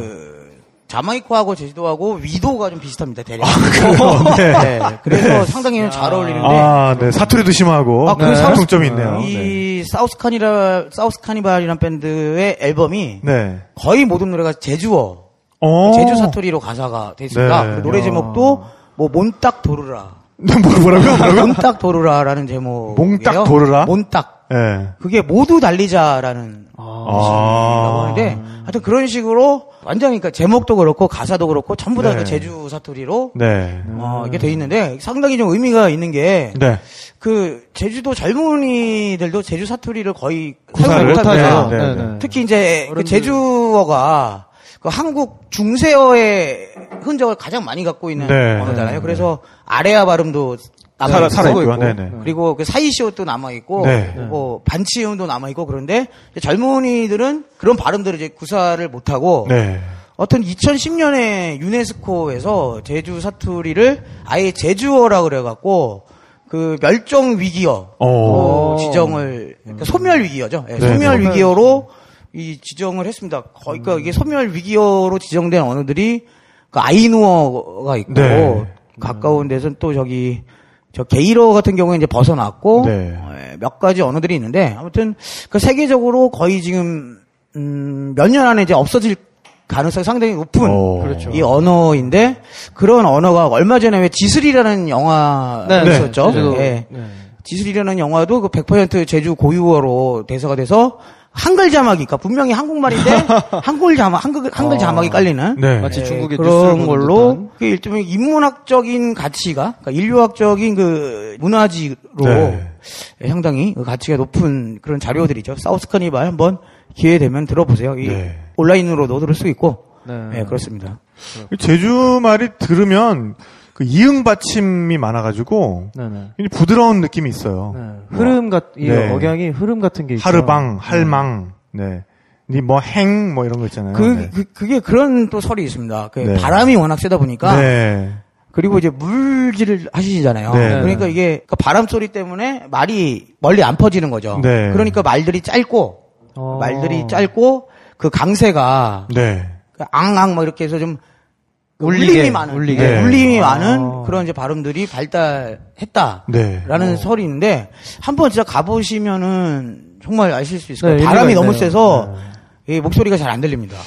또 그 물질 얘기가 나와서 말인데 요새는 그 해녀도 또 이렇게 어떤 기술이 전수가 끊길 위험에 또 처해 있어서 해녀 학교가 생겼다고 그러더라고요. 그러니까요. 저희 친구 중에서도 남자들도 해녀 학교를 되게 많이 갑니다. 만화가 빡세씨. 빡세게 해녀 학교를 다녀가지고 뭐 스스로 막 전복도 따오고 뭐 이러시는 것 같은데. 전복 소라 그거 근데 그런 거는 이제 씨알이 작은 것만 따고 그 씨알 굵은 거 땄다고 해녀 할머니들한테 욕을 1시간 동안 신나게 언없이 먹을 수 있어요. 제주어로 욕을. 그렇습니다. 네. 알아들을 수 없는데 알아들을 수 없는 욕을. 이것은 분명히 욕일 것이다라고 하는 확신. 그렇군요. 해녀 학교 가면 뭐 배운답니까? 저도 한번 가봤어요. 그래요? 한번 체험해봤는데 네. 정말 그 잠수복 입고 네. 그 뭐죠? 부표. 네. 부표 잡고 헤엄치는 것만 1시간 하다가 네. 저체온증으로 그래서 또, 또 우주의 문이 열리는 체험을 하셨구나. 네. 이게 폭포는 맞으면 어차피 민물이라서 그렇지만 이거 바닷물이잖아요. 네. 그렇죠. 이 바닷물 조금만 먹어도 막 그 머리 정신 혼미해지고 혼미해지잖아요. 뇌내 삼투압이 떨어지고 막. 그렇습니다. 내가 막 절여지는 느낌. 네, 그러니까 네. 인간 장아찌가 되는 그 느낌을 제대로 느낄 수 있죠. 근데 그걸 하고 나면은 일단은 뭐 해난 사고 같은 데서 살아남을 확률이 좀 높아질 것 같고요. 그러니까 납차고 이제 잠수하는 거를 네. 배우다 보니까 그런 다음에 이제 생계가 어려워지면은 뭐 자기가 먹을 거 스스로 마련할 수 있는 그런 기술을 그러네요. 습득하게 되는 거죠. 작살 하나로. 네. 제주 실제로 이제 육지에서 그 제주도로 이민 간다고 이제 표현을 하는데 내려가서 사시는 분들이 상당히 많습니다. 물론 이제 대부분은 뭐 게스트하우스나 카페나 뭐 그런 거를 차리시는 분들도 많지만 정말 뜻한 바에 있어서 뭐 그냥 가게 하나 대충 차려놓고 먹을 거 떨어지면은 바다에 들어가서 이제 문어 한 마리 잡아 오고 뭐 그렇게 사시는 분들 많은데 그 필수적으로 수영 기술, 농사 기술은 농사 기술. 왜냐면 이제 사람이 그 물것만 먹고 살 수는 없잖아요. 밭농사를 짓고 또 밭농사 텃밭 같은 데서 이제 뭐 풀 같은 거 좀 키워서. 그럼에도 불구하고 그 해녀 기술이 있으면 정말 세상살이가 약간 만만해질 것 같아요. 그냥 먹을 거 창고가 그냥 여기 있는 거잖아, 그냥. 그렇죠. 그냥 안주 창고도 여기 있고. 안주 창고. 문어 뭐 이런 그러니까. 거. 또 이쯤에서 우리가 제주도 먹거리 얘기를 할 수가 없는데. 제주도 가면 사실 먹는 제주도 다니는 거예요. 그럼요. 벌써 표정들이 한 가지 굉장히, 팁만, 그러니까 제일 중요한 팁. 관광객들 가는 식당만 안 가면 됩니다. 안 가면 된다. 그리고 특히 중국 관광객들 가는 식당. 절대 안 되죠. 대형 식당. 아니, 저는 이번에 갔을 때 좀 걱정을 많이 한 게, 하도 중국에 뭐 중국 사람들 많이 몰려온다, 중국 자본이 많이 들어온다 그래서 어떤 우리가 지금 여기서 말하는 김 작가나 전 작가나 제가 알고 있는 그런 제주가 영향을 받을까봐 좀 걱정을 많이 했었는데 의외로 그러니까 그분들은 그분들의 어떤 생태계가 따로 있어요. 가는 코스가 있는 거죠. 그래서 우리랑 거의 마주칠 일이 별로 없었어요. 의외로. 그렇죠. 이제 신혼여행, 그러니까 중문 뭐 이런 데 있잖아요. 맞아요. 그런 데만, 그러니까 중국인들은 그런 데만 다니고. 아까도 말했지만 2000년대 중반 이후에 바뀐 제주의 패러다임. 그 루트에는 중국인들은 거의 없어요. 없죠. 아직 왜냐면은 그러니까 이 사람들은 이 중국 여행 문화라는 게 한국 80년대 여행 문화랑 비슷하다 보니까 이 면세점 투어 뭐 중문 관광객 호텔에서 숙박하고 인증사진 찍어가시고 뭐 그런 유채밭에서 홍대 앞에 있는 중국 관광객들하고 뭐 차이가 없어요. 화장품 사가지고 그 양반들 어차피 다 그 중국에서 시골 사는 사람들이 많기 때문에 굳이 뭐 시골 풍경을 보러 같은 시골 풍경을 볼 필요는 여기 없는 와서 거죠. 심지어는 그 핸들링하는 여행사도 다 중국 분들이 하신다고 하더라고요. 그게 어떻게 보면 좀 문제래요. 그러니까 정작 중국 자본과 인원이 많이 들어오는데 그게 제주도에 어느 정도의 이윤을 남겨주고 있느냐. 그거는 좀 문제점이라고 하더라고요. 뭐 요 재미없는 얘기를 빨리 끝내고 일단 우리는 먹을거리 투어를 빨리 떠나도록 하겠습니다. 우리 김 작가가 생각하는 제주도 빅3 한번 생각해 주시죠. 빅3는 빅3 하면은 역시 첫 번째는 전 보말 칼국수를 보말 칼국수가 맞습니다. 일단 보말이 뭔지를 보말이 이 원뿔형으로 생긴 일종의 소라는 아니고 고동 같은 거예요. 근데 고동은 이제 이렇게 뾰족하지만 이 보말은 이거를 찌부러뜨리 이렇게 굉장히 낮은 이렇게 굉장히 얇은 우렁이 같은 건데 모양이 우렁 모양. 그 제주 앞바다에서 이게 나오는 겁니다. 그거를 기반으로 해서 국물, 그러니까 미역이랑 같이 물미역이랑 같이 해서 국물을 싹 내서 거기다 이제 칼국수를 넣어먹는 거예요. 제가 근데 저는 제주 내려갈 때면 항상 보말 칼국수를 먹습니다. 항상. 한 끼는 꼭 먹고 그리고 이제 뮤지션들이랑 같이 가니까 꼭 한 끼를 먹여요. 다들 미친 개 감동을 해서 그 진짜 소울푸드 느낌이 딱 들 정도로 맞습니다. 대충 맛을 설명드리자면은 되게 질 좋은 미역으로 끓인 네. 예, 미역국에 전복죽의 그 느낌 있잖아요. 네. 네, 그 전복 내장 잔뜩 들어가서 네, 네. 그 느낌을 이제 섞어놓은 듯한 네. 이제 그런 맛인데 그 육지에는 절대 없어요. 네. 예, 그 보말 자체가 제주도에서만 나는 거고 그 정도의 질 좋은 미역으로 끓이면은 단가가 네. 너무 높다고 합니다. 건미역으로 끓이면 안 된대요. 물미역도 채취한 지 이틀 이내의 물미역으로만 끓여야 그 맛이 난다고 아주 합니다. 실키하겠구만요. 실키. 실키하고 정말 청키하고 청키. 죽겠다. 네. 정말 자, 일단 보말 칼국수가 나왔고. 네, 네. 자, 그 다음에 이제 두 번째. 2위. 2위는 저기 성게국수. 성게국수! 살아있다. 정말 여기서 우리가 동복리에 있는 동복해녀촌 얘기를 안 할 수가 없는데. 동복해녀촌이죠. 저는 이렇게 표현을 해요. 그 집에 두 개의 국수가 있는데. 성게국수, 이 두 개의 국수는 그 두 국수 중에 하나만 가져도 천하를 제패할 수 있는 와룡 봉추와도 같은 국수다. 그렇습니다. 네, 이 와룡과 봉추 중에 하나만 있어도 천하를 제패한다 그랬는데 유비는 그 둘 다 취하지 않았습니까? 네. 그렇습니다. 네. 이 동복리 해녀촌의 두 국수는 뭔가 이 천하 3분지계를 실행할 수 있는 와룡 봉추와도 같은. 제주가 이 국수 문화가 상당히 발달되어 있는데 제주는 소면을 안 먹습니다. 우리가 그렇죠. 이제 잔치국수에서 먹는 소면을 안 먹고 거기도 이제 물론 멸치국수나 이런 것들도 있습니다만 중면을 약간 써요. 굵은 도톰하게. 그러니까 약 한 2, 3 그 소면보다 한 지름이 한 4배? 5배 정도 굵은 소면과 스파게티 사이에 그런 그렇죠. 딱 소면과 스파게티 사이에 그런 느낌인데 그 식감이 이렇게 할 때 할 때 그 혀에 살짝 닿아줘. 아래를 치고 지나가는 거 부끄러움. 그러면서 이제 콧등을 한번 탁 치고 넘어가지. 그러니까 탁 치면서 그 풍부한 글루텐에서 느껴지는 네네네. 글루텐. 그렇죠. 네, 좋습니다. 우동도 소면도 스파게티도 채워줄 수 없는 그 무엇. 그 사이에 어떤 정확한 틈새. 이런 것들이 그 국물을 적당히 흡수하면서 또 면 자체의 그 밀가루의 식감은 살아있는. 미치겠다. 살아있다. 게다가 그 성게가 그 성게알이 그냥 성게알이 이제 서울에서 그 이자카야나 이런 데서 먹으면은 뭐 요만큼 주고 뭐 10,000원, 20,000원. 네, 막 다 그것도 다 녹아가지고. 이 성게가 제철 성게가 말똥 성게가 있고 보라 성게가 있는데 인간이 먹을 수 있는 성게가 이제 제주도에서 흔히 나오는 게 이제 보라 성게입니다. 보라 성게인데 이 보라 성게의 철이 7월 초예요. 7월 초부터 8월 중순 정도가 한창 그 성게알이 그냥 꽉 그냥 티스푼 쪼개갖고 티스푼으로 먹으면 로얄 젤이 부럽지 않은 거죠. 그럼 마치 내가 바다가 된 것 같은 아쿠아면 마린보이 뭐 이런 게 된 것 같은 그 심정을 느낄 수 있는 바로 그 맛. 그렇죠. 이제 또 제주도 시골길을 바닷가 시골길을 걷다가 이제 해녀 할망들이 이 문 열어놓고 마당에서 성게를 이제 까고 있으면 다음날 내다팔 한국에 내다팔 성게를 저녁 나절에 이제 까는 거죠. 깎아갖고 그 할망들한테 그 성게 좀 사갈 수 있냐?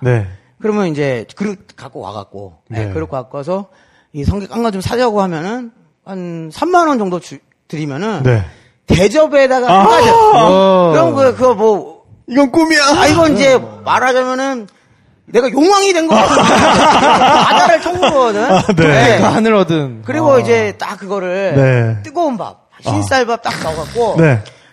그냥 그 우니덮밥 있잖아요. 그 우니동. 일본 가면 그 성게 몇 점 주고 이제 이 한 알에 한 숟가락씩 먹어요. 그렇지. 그냥 거의 숟갈이 아니라 귀이게 같은 걸로 먹어야 돼. 그냥 그 성게 덮밥이 아니라 그냥 말하자면 성게 그릇에 밥이 살짝 깔려 있는 느낌으로 퍽퍽 퍼먹을 수 있는 거죠. 살아있다. 참 듣기만 해도 행복하다. 그건 이제 가게에서 팔지도 않습니다. 정말 해먹는 여행자만이 알 수 있는. 그렇군요. 해먹을 수 있는 사람만이 알 수 있는 기분. 성게국수와 언제나 함께 회국수. 이것도 또 우리가 빼놓고 넘어갈 수 없죠. 회국수 좋죠. 하지만 또 제주 하면은 그러니까 사실 생선보다도 뭐니 해도 돼지고기죠. 돼지고기. 왔다. 3위는 맞습니다. 돼지고기. 제가 원래 삼겹살에 소주 마시는 걸 굉장히 좋아하는데 그 제주도를 다니고 나서부터 서울에서 돼지고기 안 먹어요. 뭐, 그 냄새 나고, 천해! 천해! 이런 천한, 네네. 천한 돼지 안 먹지. 네. 스파게티는 이탈리아에서 먹고 그런 느낌이에요. 그렇죠. 굉장한 분이에요. 근데, 제주 하면 흑돼지잖아요. 그렇죠. 흑돼지 드실 필요가 없어요. 네. 그냥 흑돼지 비싸기만 하고, 네네. 그냥 돼지도. 그냥 돼지도 파는. 엄청나게 맛있습니다. 네. 그러니까 제주 돼지고기 하면은 이제 몇 개 유명한 식당들이 있죠. 네. 뭐 제주시에 있는 돈사돈. 네. 돈사돈이라고 서울에도 진출한. 합정에도 분점이 네. 서울 합정에도 이제 분점이 있는데 거기는 너무 유명해져 갖고 줄 서야 되고 그렇습니다. 꼭 거기를 안 가시더라도 근처에 뭐 아무 근고기라고 해요. 이제 한 근 단위로 고기를 팝니다. 네. 부위가 아니라. 근데 또 다른 육지에서 먹는 거랑 좀 다른 거는 뭐냐면 레시피가 메일젓이라고 그러죠. 멜이 뭐냐면은 멸치보다 조금 큰 놈이에요. 멸치예요. 멸치의 제주 사투리. 멸치 종류인데 사이즈가 얘네가 좀 그보다 좀 크다고 제가 들었는데요. 어쨌든 그 멸치로 담근 액젓을 거기다가 소주랑 마늘, 고추 뭐 이런 거 넣고 이런 걸 양념을 해가지고 이게 딱 나옵니다. 불판 위에다 그걸 올려요. 그래서 그걸 끓이면서 그 젓국을 끓이면서 돼지고기를 그 젓국에 찍어 먹죠. 정말 이거는 왔다, 또 왔어. 그 감칠맛이. 지금 김 작가 눈가가 촉촉해지고 있어. 무슨 생각 나는 거야 지금 도대체? 느꼈어요. 눈꼬리가 촉촉해지고 있어. 느끼고 있어요. 그리고 또 구이로도 먹지만 수유, 돈배고기. 예, 돈배고기 또 유명하지 않습니까? 돈배가 뭐냐면은 제주어로 돈배가 도마예요. 도마. 네, 그래서 수육을 해서 도마에 얹어서 쏙쏙쏙 썰어서 먹는 또 돈배고기가 또 유명하죠. 그리고 그렇습니다. 돼지 얘기가 나와서 말인데 또 우리가 먹기에는 너무 귀여운 아강발. 그건 뭔가요? 아강발. 아강발이 이제 족발의 일종인데 원래는 아강발이 애기 돼지 어린 돼지의 족발인데 미니 사이즈. 근데 그렇게 애기 돼지를 많이 도축을 하지 않잖아요. 그러니까 서울에 족발 먹으면은 보통 여기까지 뭐 한 마디가 있으면 팔꿈치 정도. 여기까지 이렇게 잘라서 이제 먹지 않습니까? 이래가지고 이빨을 이제 뜯고 먹고 그러는데 아강발은 여기만 씁니다. 손목 아래로 발모가 있는 데만 여기만 딱 써갖고 굉장히 딱 들고 이렇게 귀엽게 그렇죠. 프리티하게 먹을 약간 닭발보다 큰 사이즈의 느낌. 거기에다가 또 제주 막걸리. 그러니까 제주 가서 절대 드시면 안 되는 거. 감귤 막걸리 뭐 이런 거 있잖아요. 절대 드시면 안 됩니다. 네네. 그런 거 되게 다 맛없고요. 제주 막걸리가 있어요. 그냥 제주 유산균 막걸리라고 쌀로 만든 막걸리인데 거기에 방부제가 거의 안 들어갔고 진짜 안 들어갔고 유통기한이 일주일밖에 안 돼요. 육지로는 못 올라오나 그러니까. 육지로 그러니까 들고는 올 수 있는데 그러니까 맛이 금방 쉬어요. 시큼해지고 보통 제주 내에서 소비되는 제주 막걸리는 당일 생산 아니면 고지약해야 뭐 그 전날 생산된 라벨 보면은 그걸로 먹습니다. 그러면은 그 유산균이 엄청나게 들어있어서 이건 달지도 않아요. 단 막걸리 좋아하시는 분들은 별로 안 좋아하실 수도 있고 그게 먹으면 그 유산균이 잔뜩 들어있어서 쾌변이네요. 막걸리를 경비에는 그만 가끔 게스트하우스에서 그 막걸리 많이 드시고 다음날 화장실에다가 만행을 저지르시고 진흙 차륵 같은 것들을 차륵을 몇 덩이 이렇게 투어를 하시고 경기가 막혀서 부끄러운 마음에 바로 짐 싸서 나가시는 그런 분들이 계시다고 합니다. 이건 실제 사례인 걸로 제가 알고 있습니다. 사례가 꽤 있죠. 너무 당황을 하셔가지고 바로 집 사서 가셨대. 저기 체크아웃을 해버리시고 그 뒤에 이제 화장실에 스태프들이 그 고무장갑 끼고 그 차를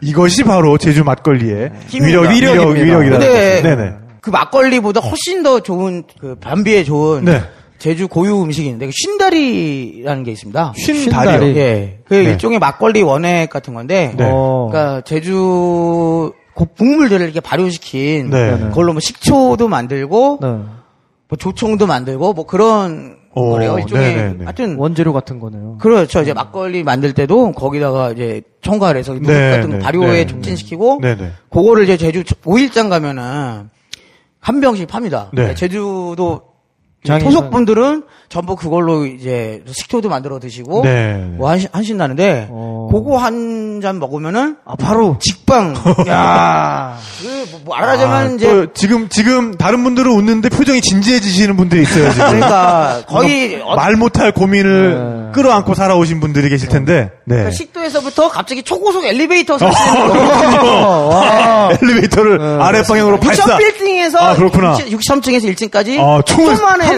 내려오는 네, 거의 그 기분. 자연 낙하 거의. 항문을 향해서 총을 쏘는 기분. 자유로 드롭을 타는. 뭐 그런 걸 느낄 수 있다고 하니까 네. 혹시 이제 평소에 네. 아침이 괴로우신 분들은 네네. 뭐 이용하셔도 지금 표정이 진지해지신 분들은 네. 꼭 가보시길 바라겠습니다. 그렇군요. 네, 그리고 또 우리 그 무태서는 정말 먹을 수 없는 음식 중에 지금 이제 몸국이라고 있잖아요. 몸국이 또 있죠. 네. 네. 근데 이게 식당 이름이 굉장히 중요한 게 이게 또 몸국집이 네. 어머니의 어떤 손맛을 낸다 해서 어머니 몸국. 어머니 몸국. 예, 뭐 이거는 이제 그 내동생고기와 같은 내동생고기와 같은 류의 네. 것이죠. 네. 내동에 있다는 할머니 뼈 내동생고기. 해장국. 그러니까. 뭐 이런 것과 같은 건데. 네. 간판을 그래서- 그냥 만들면 굉장히 애매해지죠. 그러니까요. 네. 그리고 간판의 이 네이밍 센스가 굉장히 중요한 거예요. 네. 근데 그 몸국도 정말 맛있었어요, 저는. 그 몸국이 그때 몸국처럼 좀 호불호도 갈리고 오리지널과 그 노멀라이즈 된 것의 네. 차이가 큰 음식도 없는 것 같아요. 몸이 뭐냐면은 그러니까 모자반이라고 네, 합니다. 네. 모자반이라고 해초의 하면 일종이에요. 네. 그러니까 기본적으로 그 돼지 뼈랑 네, 네. 돼지 뼈랑 고기를 푹 끓여서 네. 그 거의 곰탕 수준으로 끓인 거기에다가 그 모자반이라고 하는 해초를 말렸다가 네네. 네. 그거를 이제 넣고 그게 풀어질 때까지 흐물흐물해질 때까지 네. 끓여서 이제 나온 국인데 정말 그 제주도 로컬 분들이 가는 데는 네. 그 돈코츠라면 저리 가라 할 정도의 진한 진한 그 돼지 육수. 잘 나옵니다. 네. 향이 피그 스멜. 예. 네, 피그 네. 네. 그거 서울에 굉장한- 순대국도 못 예. 드시는 분들 있잖아요. 굉장한 스멜이겠네요. 근처에도 네네. 못 가 정도로 세고 그렇군요. 거기도 이제 그 약간 대중화된 정도는 충분히 초심자도 돈코츠라면 정도 드실 수 있는 분들은 네. 먹을 수 있는 맛이 나는데 네, 네. 그것도 정말 제주의 맛이죠. 네. 그러면 제주도 정말. 그리고 이제 날이 선선히 차가워지고 있잖아요. 네. 찬바람이 불면은 꼭 드셔야 되는 게 몇 가지. 또 뭐가 있나요? 바로 이제 등푸른 생선회죠. 아, 이제 고등어회. 고등어회. 그리고 겨울 되면 방어. 네. 그러니까 모슬포, 제주 남쪽에 네네네. 있는 모슬포가 우리나라의 대표적인 그 방어 산지예요. 네. 거기서 축제도 하고 그러잖아요. 그렇죠. 모슬 방어 축제도 하고 11월 달에 네, 합니다. 네, 네, 네. 이제 보통 이제 대방어들 이제 10kg, 12kg 뭐 이렇게 되는 그런 대방어들을 굉장히 서울에서는 상상도 할 수 없는 가격으로 가격에. 서울에서 가격. 보통 그런 게 키로당 한 4, 5만 원 정도 해요. 네, 방어, 네. 제철 대방어가. 네. 근데 거기서 먹으면은 키로당 한 2, 3만 원에 정말 그 뭐랄까 눅진한 기름. 그렇죠. DH가 다량 분포된 예, 그 불포화 지방산이 쩌는 오메가3. 그 오메가3가 그냥 폭격으로 그냥 오메가3의 폭격을 맞을 수 있는 네.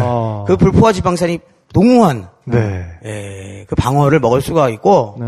고등어 같은 경우도 서울에서도 요새 고등어회를 많이 먹습니다만 뭐 일본 말로는 시메사바라고 네, 시메사바. 하죠. 네, 시메사바는 고등어. 절임이에요. 초절임. 네. 네. 생. 네, 네. 생으로도 서울에서도 요새 고등어회를 많이 먹습니다만 그 제주도 겨울철 고등어회를 한번 먹으면은 네. 서울의 고등어회는 얼마나 그 비린 것인가를 아. 정말 잘 느낄 수 있습니다. 그 서울에서 고등어회를 먹는 방식하고 네. 제주도에서 먹는 방식하고 되게 다른데 어떻게 달라요? 그러니까 서울에서는 이제 전어회랑 비슷한 방식으로 먹잖아요. 뼈째 썰어서 아니, 된장에 찍어서? 된장에다가 네, 네. 찍어가지고 네, 네. 그냥 뭐 상추 싸서 먹거나 막 그러는데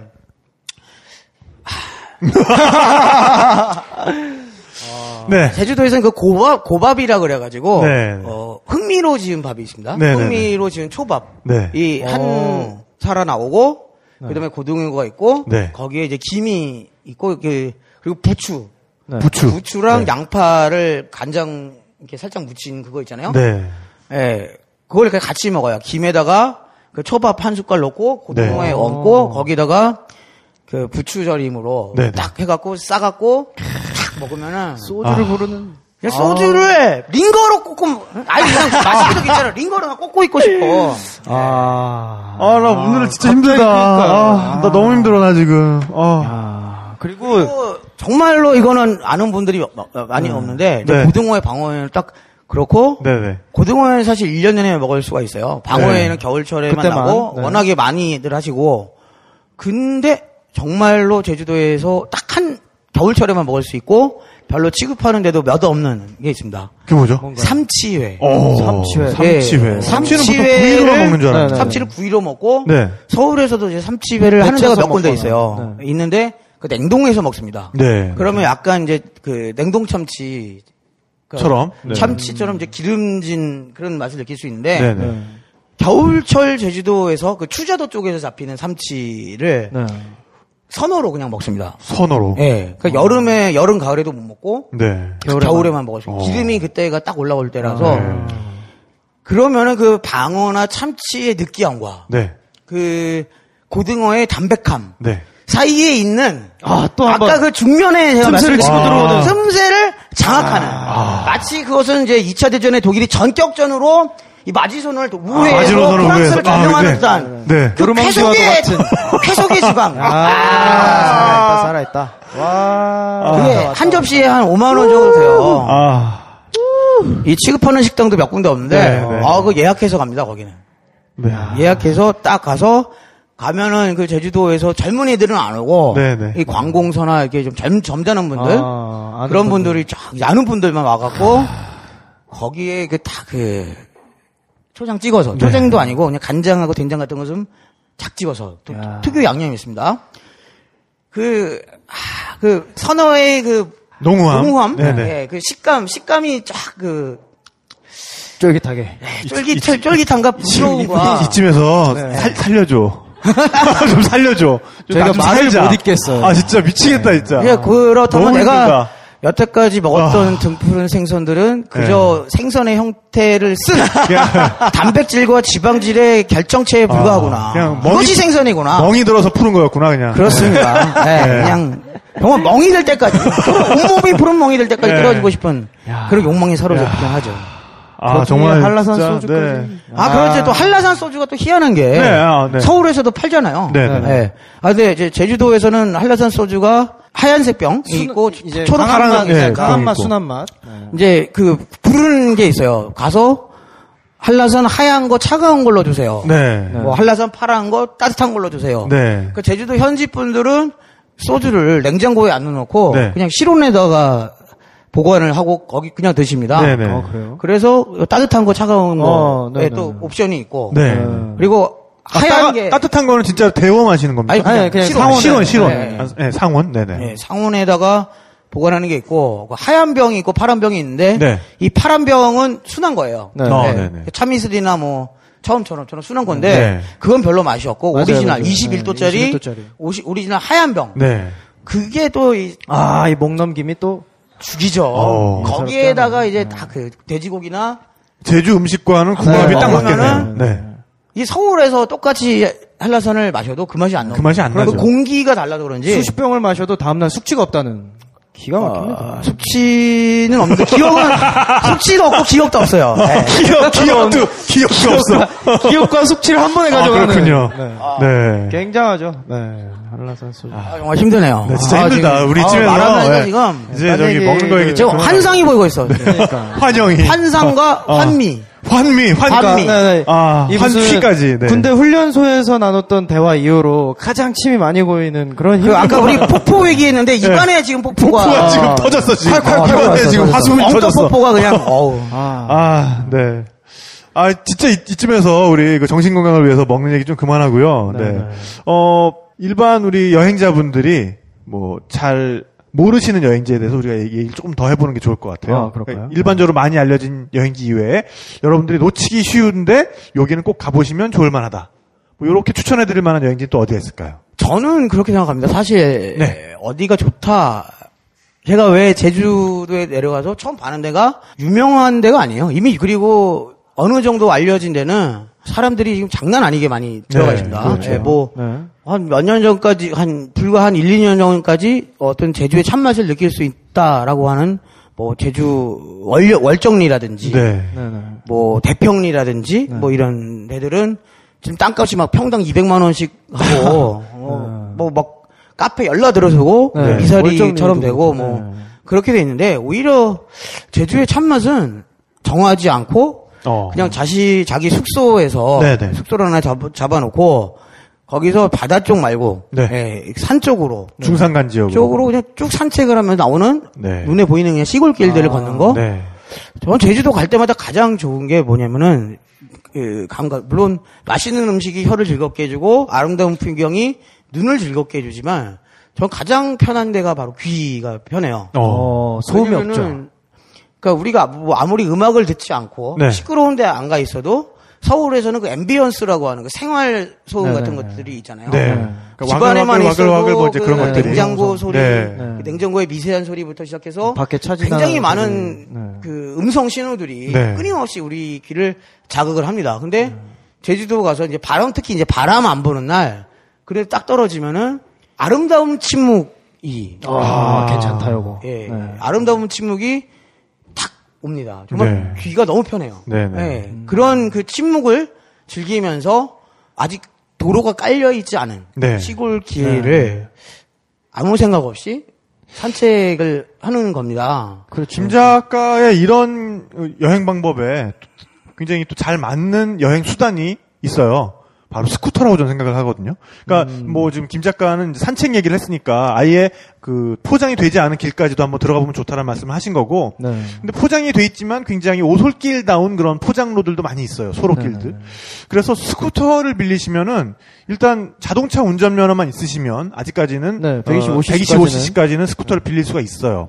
그리고 상당히 자동차에 비해서 저렴합니다.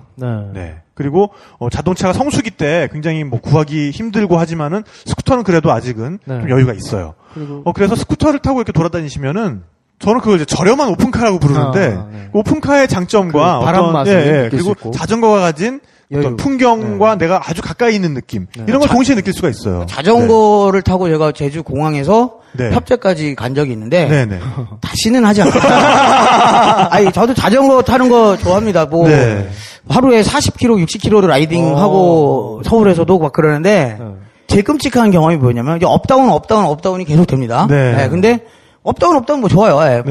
강력한 하체가 있기 때문에 문제는 맞바람이 너무 세서 다운힐에서 내리막길인데 페달을 밟지 않으면 자전거가 나가지 않아요. 그러면 이제 사람이 그러니까 입은 웃음이 나는데 눈에서 눈물이 나는 아주 기묘한 체험을 할 수 있어요. 자전거는 정말 평소에 오프로드도 열심히 달리시고 이 로드를 즐기시는 분들 자기 엔진을 만들어서 가야죠. 그 절대로 만만히 보고 가시면은 아주 근데 그에 비해서 코된 경험을 하실 수 있어요. 그에 비해서 스쿠터는 뭐 어쨌든 그 엔진이 달린 탈 것이니까. 그리고 자동차에 비해서 주차도 쉽고 하기 때문에 마음에 드는 풍경이 있으면은 별 생각 없이 그냥 세우고 거기서 뭐 본다든지 사진을 찍는다든지 할 수가 있어요. 차도 한잔하고. 그리고 중산간 지역까지 들어가시려면은 한 125cc 정도는 타주셔야 됩니다. 그래도 언덕이 그러니까 산까지 이렇게 들어가실 거면 그래도 어쨌든 뭐 이걸 타고서는 완전 오프로드를 들어갈 게 아니기 때문에 뭐 1100고지 휴게소까지도 125cc 스쿠터 정도면은 충분히 갈 수가 있어요. 도로가 잘 돼 있으니까요. 근데 해안도로 돌아다닐 때는 뭐 굳이 125cc까지 안 타도 한 50cc만 돼도 사실은 해안도로는 충분합니다. 50cc, 100cc. 개인적으로 렌트카는 그리고 비추입니다. 렌트카를 타고 그러니까 이 자동차를 타고 다니면은 잠깐은 좋은데 금방 질리고 사실 뭐 제대로 할 수가 없어요. 무엇보다 결정적으로 차 때문에. 그렇죠. 저녁에 이 산의 진미를 앞에 두고 이거를 그냥 맨정신으로 그냥 이것만 먹기에는 그렇죠. 그건 죄죠. 범죄. 법으로 금지해야 되고. 그 음식에 대한 모독이죠. 렌트카 사업 자체를 금지할까요, 그럼? 렌트카는 하시되. 하여튼 저녁에는 자제하시라. 제가 이번에 저는 오토바이 타고 갔으니까 저한테 굉장히 즐거웠던 경험 중에 하나는 해안도로들을 달리는 라이딩이었어요. 그래서 애월 해안도로, 또 협재 해안도로 이런 쪽이 정말 예쁘거든요. 이건 정말 이런 표현은 조금 뭐 어떻게 들리실지 모르겠지만 한국이 아니야 진짜 너무 아름다워서 바다 산에부터 다르니까. 그래서 정말 그 코발트빛의 바다 그리고 거기에 마치 그 현대 미술 같은 설치 미술 같은 그런 현무암들이 있고 그런 풍경들이 정말 아름다웠습니다. 맞습니다. 그럴 때 또 이제 세상의 색깔이 달라지는 아침, 그러니까 일몰과 일출 때 그 풍경을 해안가 풍경을 바라보면은 제가 뭐 마그리트나 네. 뭐 이런 형들이 이런 형들이 한국어 지금 이 시대에 여기에 있다고 하면은 분명히 자기들이 그렸던 그림들보다 훨씬 더 멋있는 그림을 그렸을 있었을 거라는 저도 그런 생각이 들어요. 네. 서쪽으로 가면 당연히 일몰이 것이고 동쪽으로 가면은 아무래도 거기 이제 성산 일출봉도 그쪽에 있고요. 그 제주도가 그 지형이 물론 이제 남북을 중심으로 해서 그러니까 제주시 서귀포시로 해서 가운데 한라산이 솟아 있지만 전반적으로 서쪽보다 동쪽이 고지대입니다. 그 동쪽이 이제 산 오름이라 그러죠. 오름들 그러니까 바다를 좋아하시는 분들은 서쪽을 많이 가시고 이 산이나 이런 거 좋아하시는 분들은 오름 동쪽에 많이 계신데 그 오름 올라가서 또 보는. 네, 제가 이번에 용눈이 오름을 올라갔었거든요. 용눈이 오름이 그 오름계의 비틀즈. 그러니까요. 정말 완전히 매혹돼가지고 저는. 맞아요. 전 작가가 거기 사진을 찍은 게 있는데, 그, 전명진 작가 페이스북을 팔로우를 하시면은, 그 사진을 보실 수가 있습니다. 로그 플래닛인가요? 네, 로그 플래닛, 또는 전명진 검색하시면, 들어오실 수 있고. 근데 그 용눈이 오름이, 김영갑이라는 사진 작가님이 계셨어요. 그분이 원래 제주도 출신은 아니신데, 제주도에 매혹돼서, 원래 고향은 충청도시인데 20년간 고향에 돌아가지 않고 제주도에서만 작품 활동을 하셨던 거예요. 근데 그분이 작품 활동하실 때는 뭐 디지털 카메라 뭐 이런 시대가 아니라 파노라마 카메라라는 걸 쓰셨어요. 16대 9 이상의 어떤 그 프로포션이 나오는 굉장히 대형 카메라입니다, 이게. 필름 한 장이 전화기만 해요. 필름 찰상면이. 그래서 이 카메라를 정말 메고 그 오름들을 다 올라다니셨던 거예요. 그래서 어떤 장소는 정말 매일같이 가서 매일같이 변하는 그 구름, 그걸 바라보다가 정말 이 순간이다 싶을 때 한 장의 사진을 찍고 내려오시는 거죠. 한 컷도 한 번의 셔터질도 못했던 날도 많았다라고 회고를 하셨더라고요. 근데 그분이 2005년에 루게릭병에 걸려서 돌아가셨어요. 그 본인은 얼마나 그게 잔인했겠어요. 아직도 정신은 너무 맑고 아직도 못한 작업들이 너무 많은데 본인은 아직도 용눈이 오름을 더 올라가야 된다고 생각하는데 이제 몸은 말을 듣지 않는 거예요. 그래서 그분의 사진들이 김영갑 갤러리 두모학이라는 곳에 다 전시가 돼 있습니다. 제주의 동쪽에 이 김영갑 갤러리도 있고요. 거기서 좀 더 가면 그분이 생전에 그렇게 많이 올라다니셨던 용눈이 오름이 있어요. 근데 제주의 오름은 정말 뭐라 그럴까요? 투자하는 노력에 비해서 얻어지는 성과는 정말 최고인 것 같아요. 최고. 그러니까 제주도가 뭐 희한한 박물관이 굉장히 많아요. 외지인들이 이제 세운 박물관들인데 뭐 초콜릿 박물관, 테디베어 박물관도 있고, 테디베어 박물관, 뭐 성문화 박물관, 뭐 온갖 골 때리는 박물관들은 진짜 많은데 주방용품 박물관도 있더라고요. 맞아요. 맞아요. 근데 유일하게 이거 박물관 혹은 제 갤러리 중에서 제가 유일하게 추천드리고 싶은 데가 바로 말씀하신 김영갑 갤러리. 가장 백미라고 생각합니다. 정말 사진들이 계속해서 바라보게 만드는 힘이 있어요. 그리고 사진에서 소리가 들려요, 정말. 바람 소리. 바람을 찍은 사진들이 있거든요. 가서 보시면은 이런 게 바람을 찍었다는 거구나라고 아실 수 있는 그런 사진들이 있어요. 그리고 만약에 가시면 갤러리를 먼저 가시든 어느 한 오름을 먼저 가시든 두 개를 꼭 같이 가세요. 저 같은 경우에는 뭐 갤러리를 먼저 가긴 했지만 그분이 생전에 왜 그렇게 매혹됐는지 이미 뭐 저의 경우는 사진을 하고 있으니까 알고 있었지만 그리고 갤러리를 그전에도 가봤지만 이번에는 갤러리에 갔던 날 오름에 갔는데 그 심정이 굉장히 많이 전달이 되고 그러니까 해가 중천에 있을 때부터 질 때까지 계속 한 자리에 올라가다 중간에 한 장소에 너무 매혹이 돼서 여기 촬영팀이랑 같이 못 갔어요. 그런데도 이 내려가는 시간이 너무 아깝고 정말 깊은 자연의 감흥을 느끼실 수 있어요. 그러니까 오름이라는 게 쉽게 말해서 기생화산이거든요. 제주도 전체가 하나의 화산이잖아요. 어떻게 보면 한라산을 정점으로 하는. 그런데 이 마그마가 올라오다가 그러니까 지표면이 좀 균열이 난 곳으로 또 막 이렇게 새 나온 거지, 좀 삐져 나온 거지 마그마들이. 그러면서 이게 그러다 보니까는 명확히 분화구가 있는 게 아니니까 밑에서 올라오는 압력에 의해서 땅이 압력밥솥처럼 이렇게 부풀어 오른 봉분처럼 부풀어 오른 게 바로 오름이거든요. 근데 이 오름들은 산이라고 말하기에는 좀 소담스럽고. 네. 하지만 막상 올라가기 시작하면 그래도 꽤 어떤 육체적인 노력을 필요로 하고. 네. 그런데 그래도 산에 올라가는 것보다는 훨씬 편하게 올라갈 수 있고 네. 올라가서 보는 풍경은 정말 아름다워요. 오름에서 내려다보는 다른 오름들이 눈물 짓게 만듭니다. 네. 그렇습니다. 또 오름이 이제 그 분화구가 용암이 튀어나온 거라고 하면은 오름의 반대 개념이 군부리라 그래가지고 군부리. 파인 지형들이 있어요. 이제 분화구죠. 네네. 거기서 분화구인데 그러니까 가을역에 이제 좀 늦가을쯤이 되면 이제 억새가 거기에 쫙 봅니다.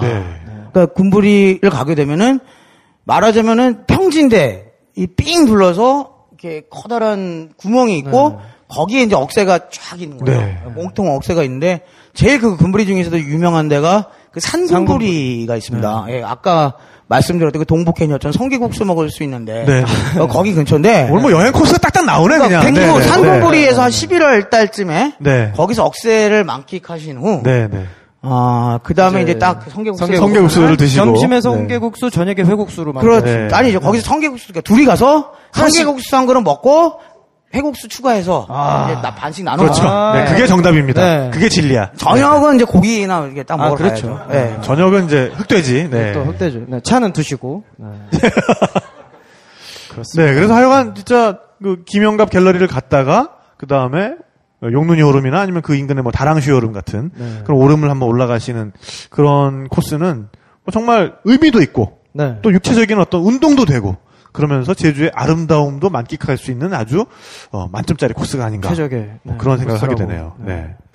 그렇게 자주 가는데도 항상 그러니까 처음 다닐 때는 처음에 뭐 3박 4일 4박 5일 끊었다가 항상 마지막 날 티켓을 연장을 고민하게 만드는 그러니까 연장을 할 수밖에 없어. 내가 스케줄이 없으면 무조건 연장을 해야 되는 거야. 그래서 한때는 아예 그냥 편도로 끊어서 다녔어요. 편도로 끊어서 갔다가 올라오고 싶을 때, 올라가야 될 때, 이제 올라오고, 지금은 뭐 이제 스케줄이 정해져 있으니까 뭐 연장하거나 그러진 않습니다만, 그렇게 많이 다니는데도 올라오기 전날에는 너무 그 아쉬움이 있어요. 맞아요. 수도 없이 가도. 그러니까 그런 것 같습니다. 제가 처음에 제주도를 이제 관광을 갔다가, 제주도에서 여행을 하게 되고, 결국은 제주도에서 살게 만드는 그런 힘이 있는 섬인 것 같아요. 근데 요즘 우리 주변에도 뭐 메가 쇼킹만 해도 그렇고 제주도에 이주를 해서 거기서 정착을 고민하는 분들이 굉장히 많아졌단 말이에요. 그 덕에 60만을 넘었죠.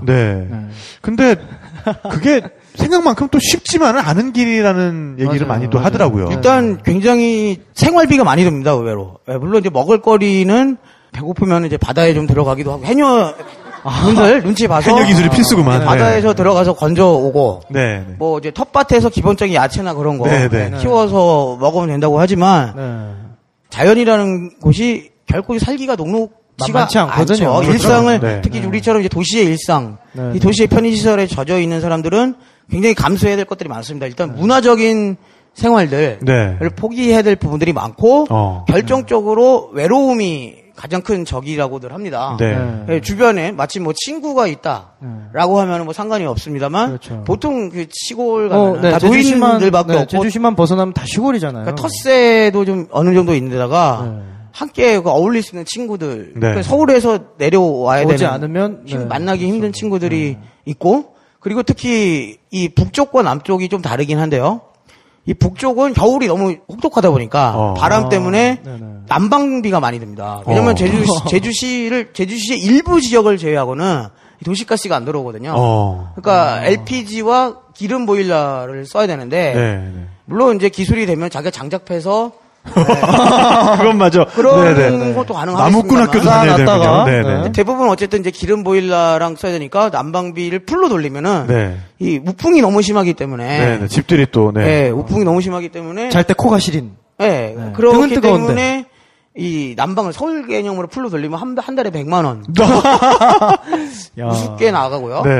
그리고 남쪽 같은 경우에 겨울에는 한라산이 바람을 막아줘서 괜찮은데 이 여름에 습기가 엄청나게 강해서 거의 여름 내내 제습기를 돌리지 않으면은 창문이라도 한번 열어놓으면 이제 해무 이 바닷바람 그 바다 안개가 쓱 집안으로 들어와서 스프레이가 들어오는 집안을 전부 이제 곰팡이 천재가 그런 그 환경의 현실적인 어려움들이 문제들이 있네요. 존재를 네. 하죠. 네, 네. 특히 제주도 옛날식으로 지은 집들은 그런 네. 것들을 잘 이제 보완을 해서 그 자연을 거스르지 않고 네, 네, 그렇게 오히려. 짓습니다만 네, 지금 네. 현대식 구조라는 거는 그런 어떤 위험성에 노출이 되고 네. 예, 그런 부분들이 그 외로움과 자연의 혹독함이 야. 오히려 그 제주 정착률을 그러니까 10명 중에서 6명은 실패해서 다시 돌아 1년 만에 올라간다고 그러더라고요. 네. 그렇죠. 그러니까 뭐 이런 말이 있잖아요. 스님에게는 중에게는 절이 속세다.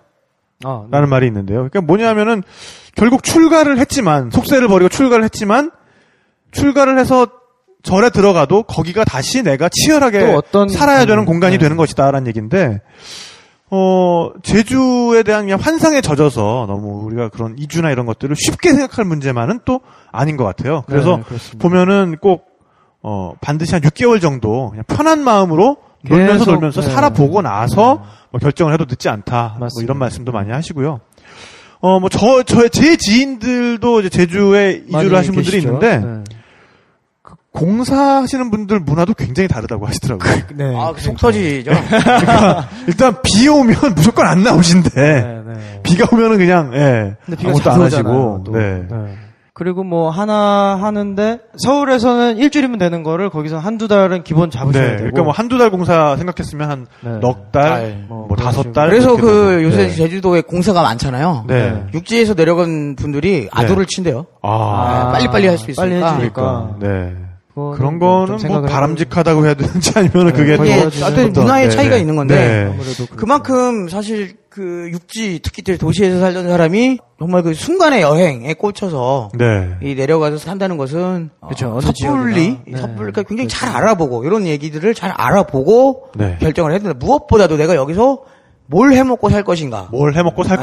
지난 뉴질랜드 편에 이어서 제주 정착에 대한 오늘 새로운 대화를 나누고 있습니다. 근데 여기에 대해서는 그 우리의 친구 메가쇼킹이 또 한마디로 정리해준 부분이 있는 것 같아요. 부족을 이루면 부족하지 않다.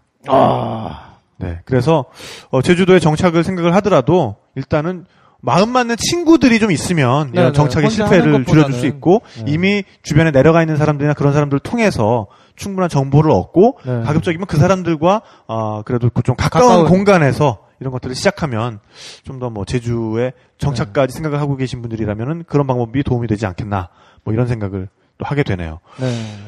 또 얘기를 하다 보니까는 시간이 또 훅 갔는데요. 끝내야 할 시간인가요? 네, 끝내야 될 시간이 다가오고 있는데. 여러분, 제주도를 가실 수 있는 핑계를 하나 만들어 드리자면, 장기하 씨를 비롯한 붕가붕가 레코드라는 그 회사가 있어요. 거기 대표님인 곰 사장님이 제주도 분이에요.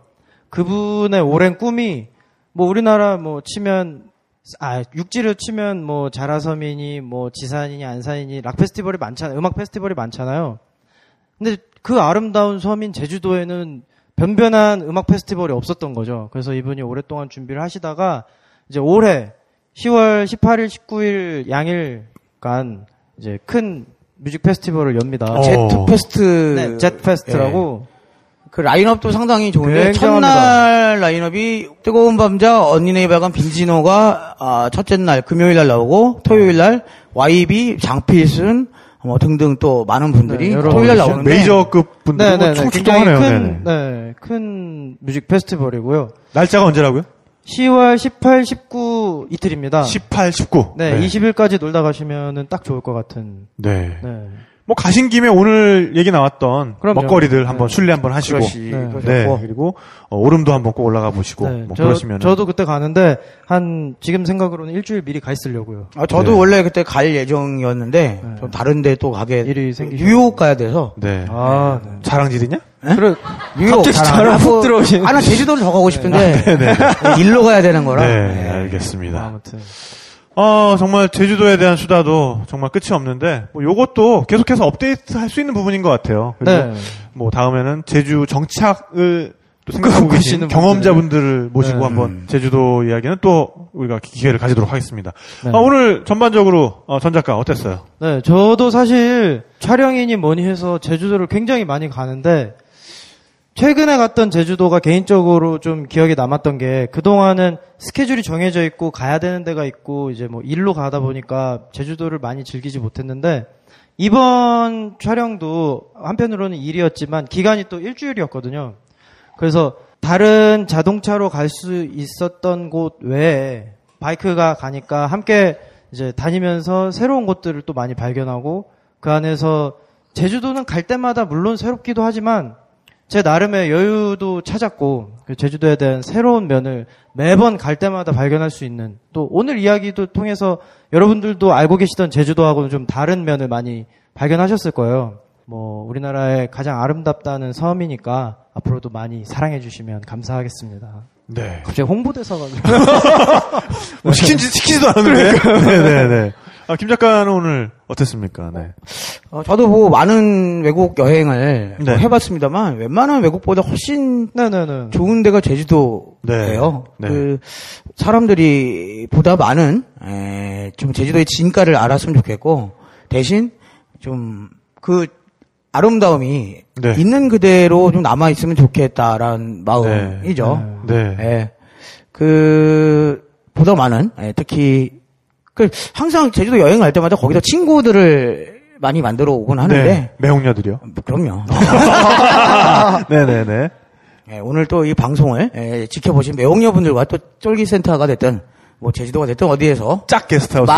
짝 게스트하우스 됐네요. 네, 막걸리 한 잔 할 수 있는 기회가 있었으면 하는 바람입니다. 네. 네. 저는 그렇게 생각을 해요. 지금 우리나라의 여행의 트렌드, 여행의 패러다임이 어떻게 변화하고 있는가를 보려면 제주도를 보면 된다. 네. 그리고 그 방향은 굉장히 재미있으면서 또 의미 있는 바람직한 방향으로 어떤 패러다임이 변화하고 있다라는 생각을 하거든요. 정말 자기가 주도하는 여행, 자신의 어떤 판단이 좀 더 많은 부분을 좌우하는 여행. 내가 주관되는 여행. 내 주관이 좀 더 많이 개입하는 여행. 이런 여행에 있어서 어떤 본인의 행복을 좀 더 크게 해줄 거라고 저는 생각을 하고요.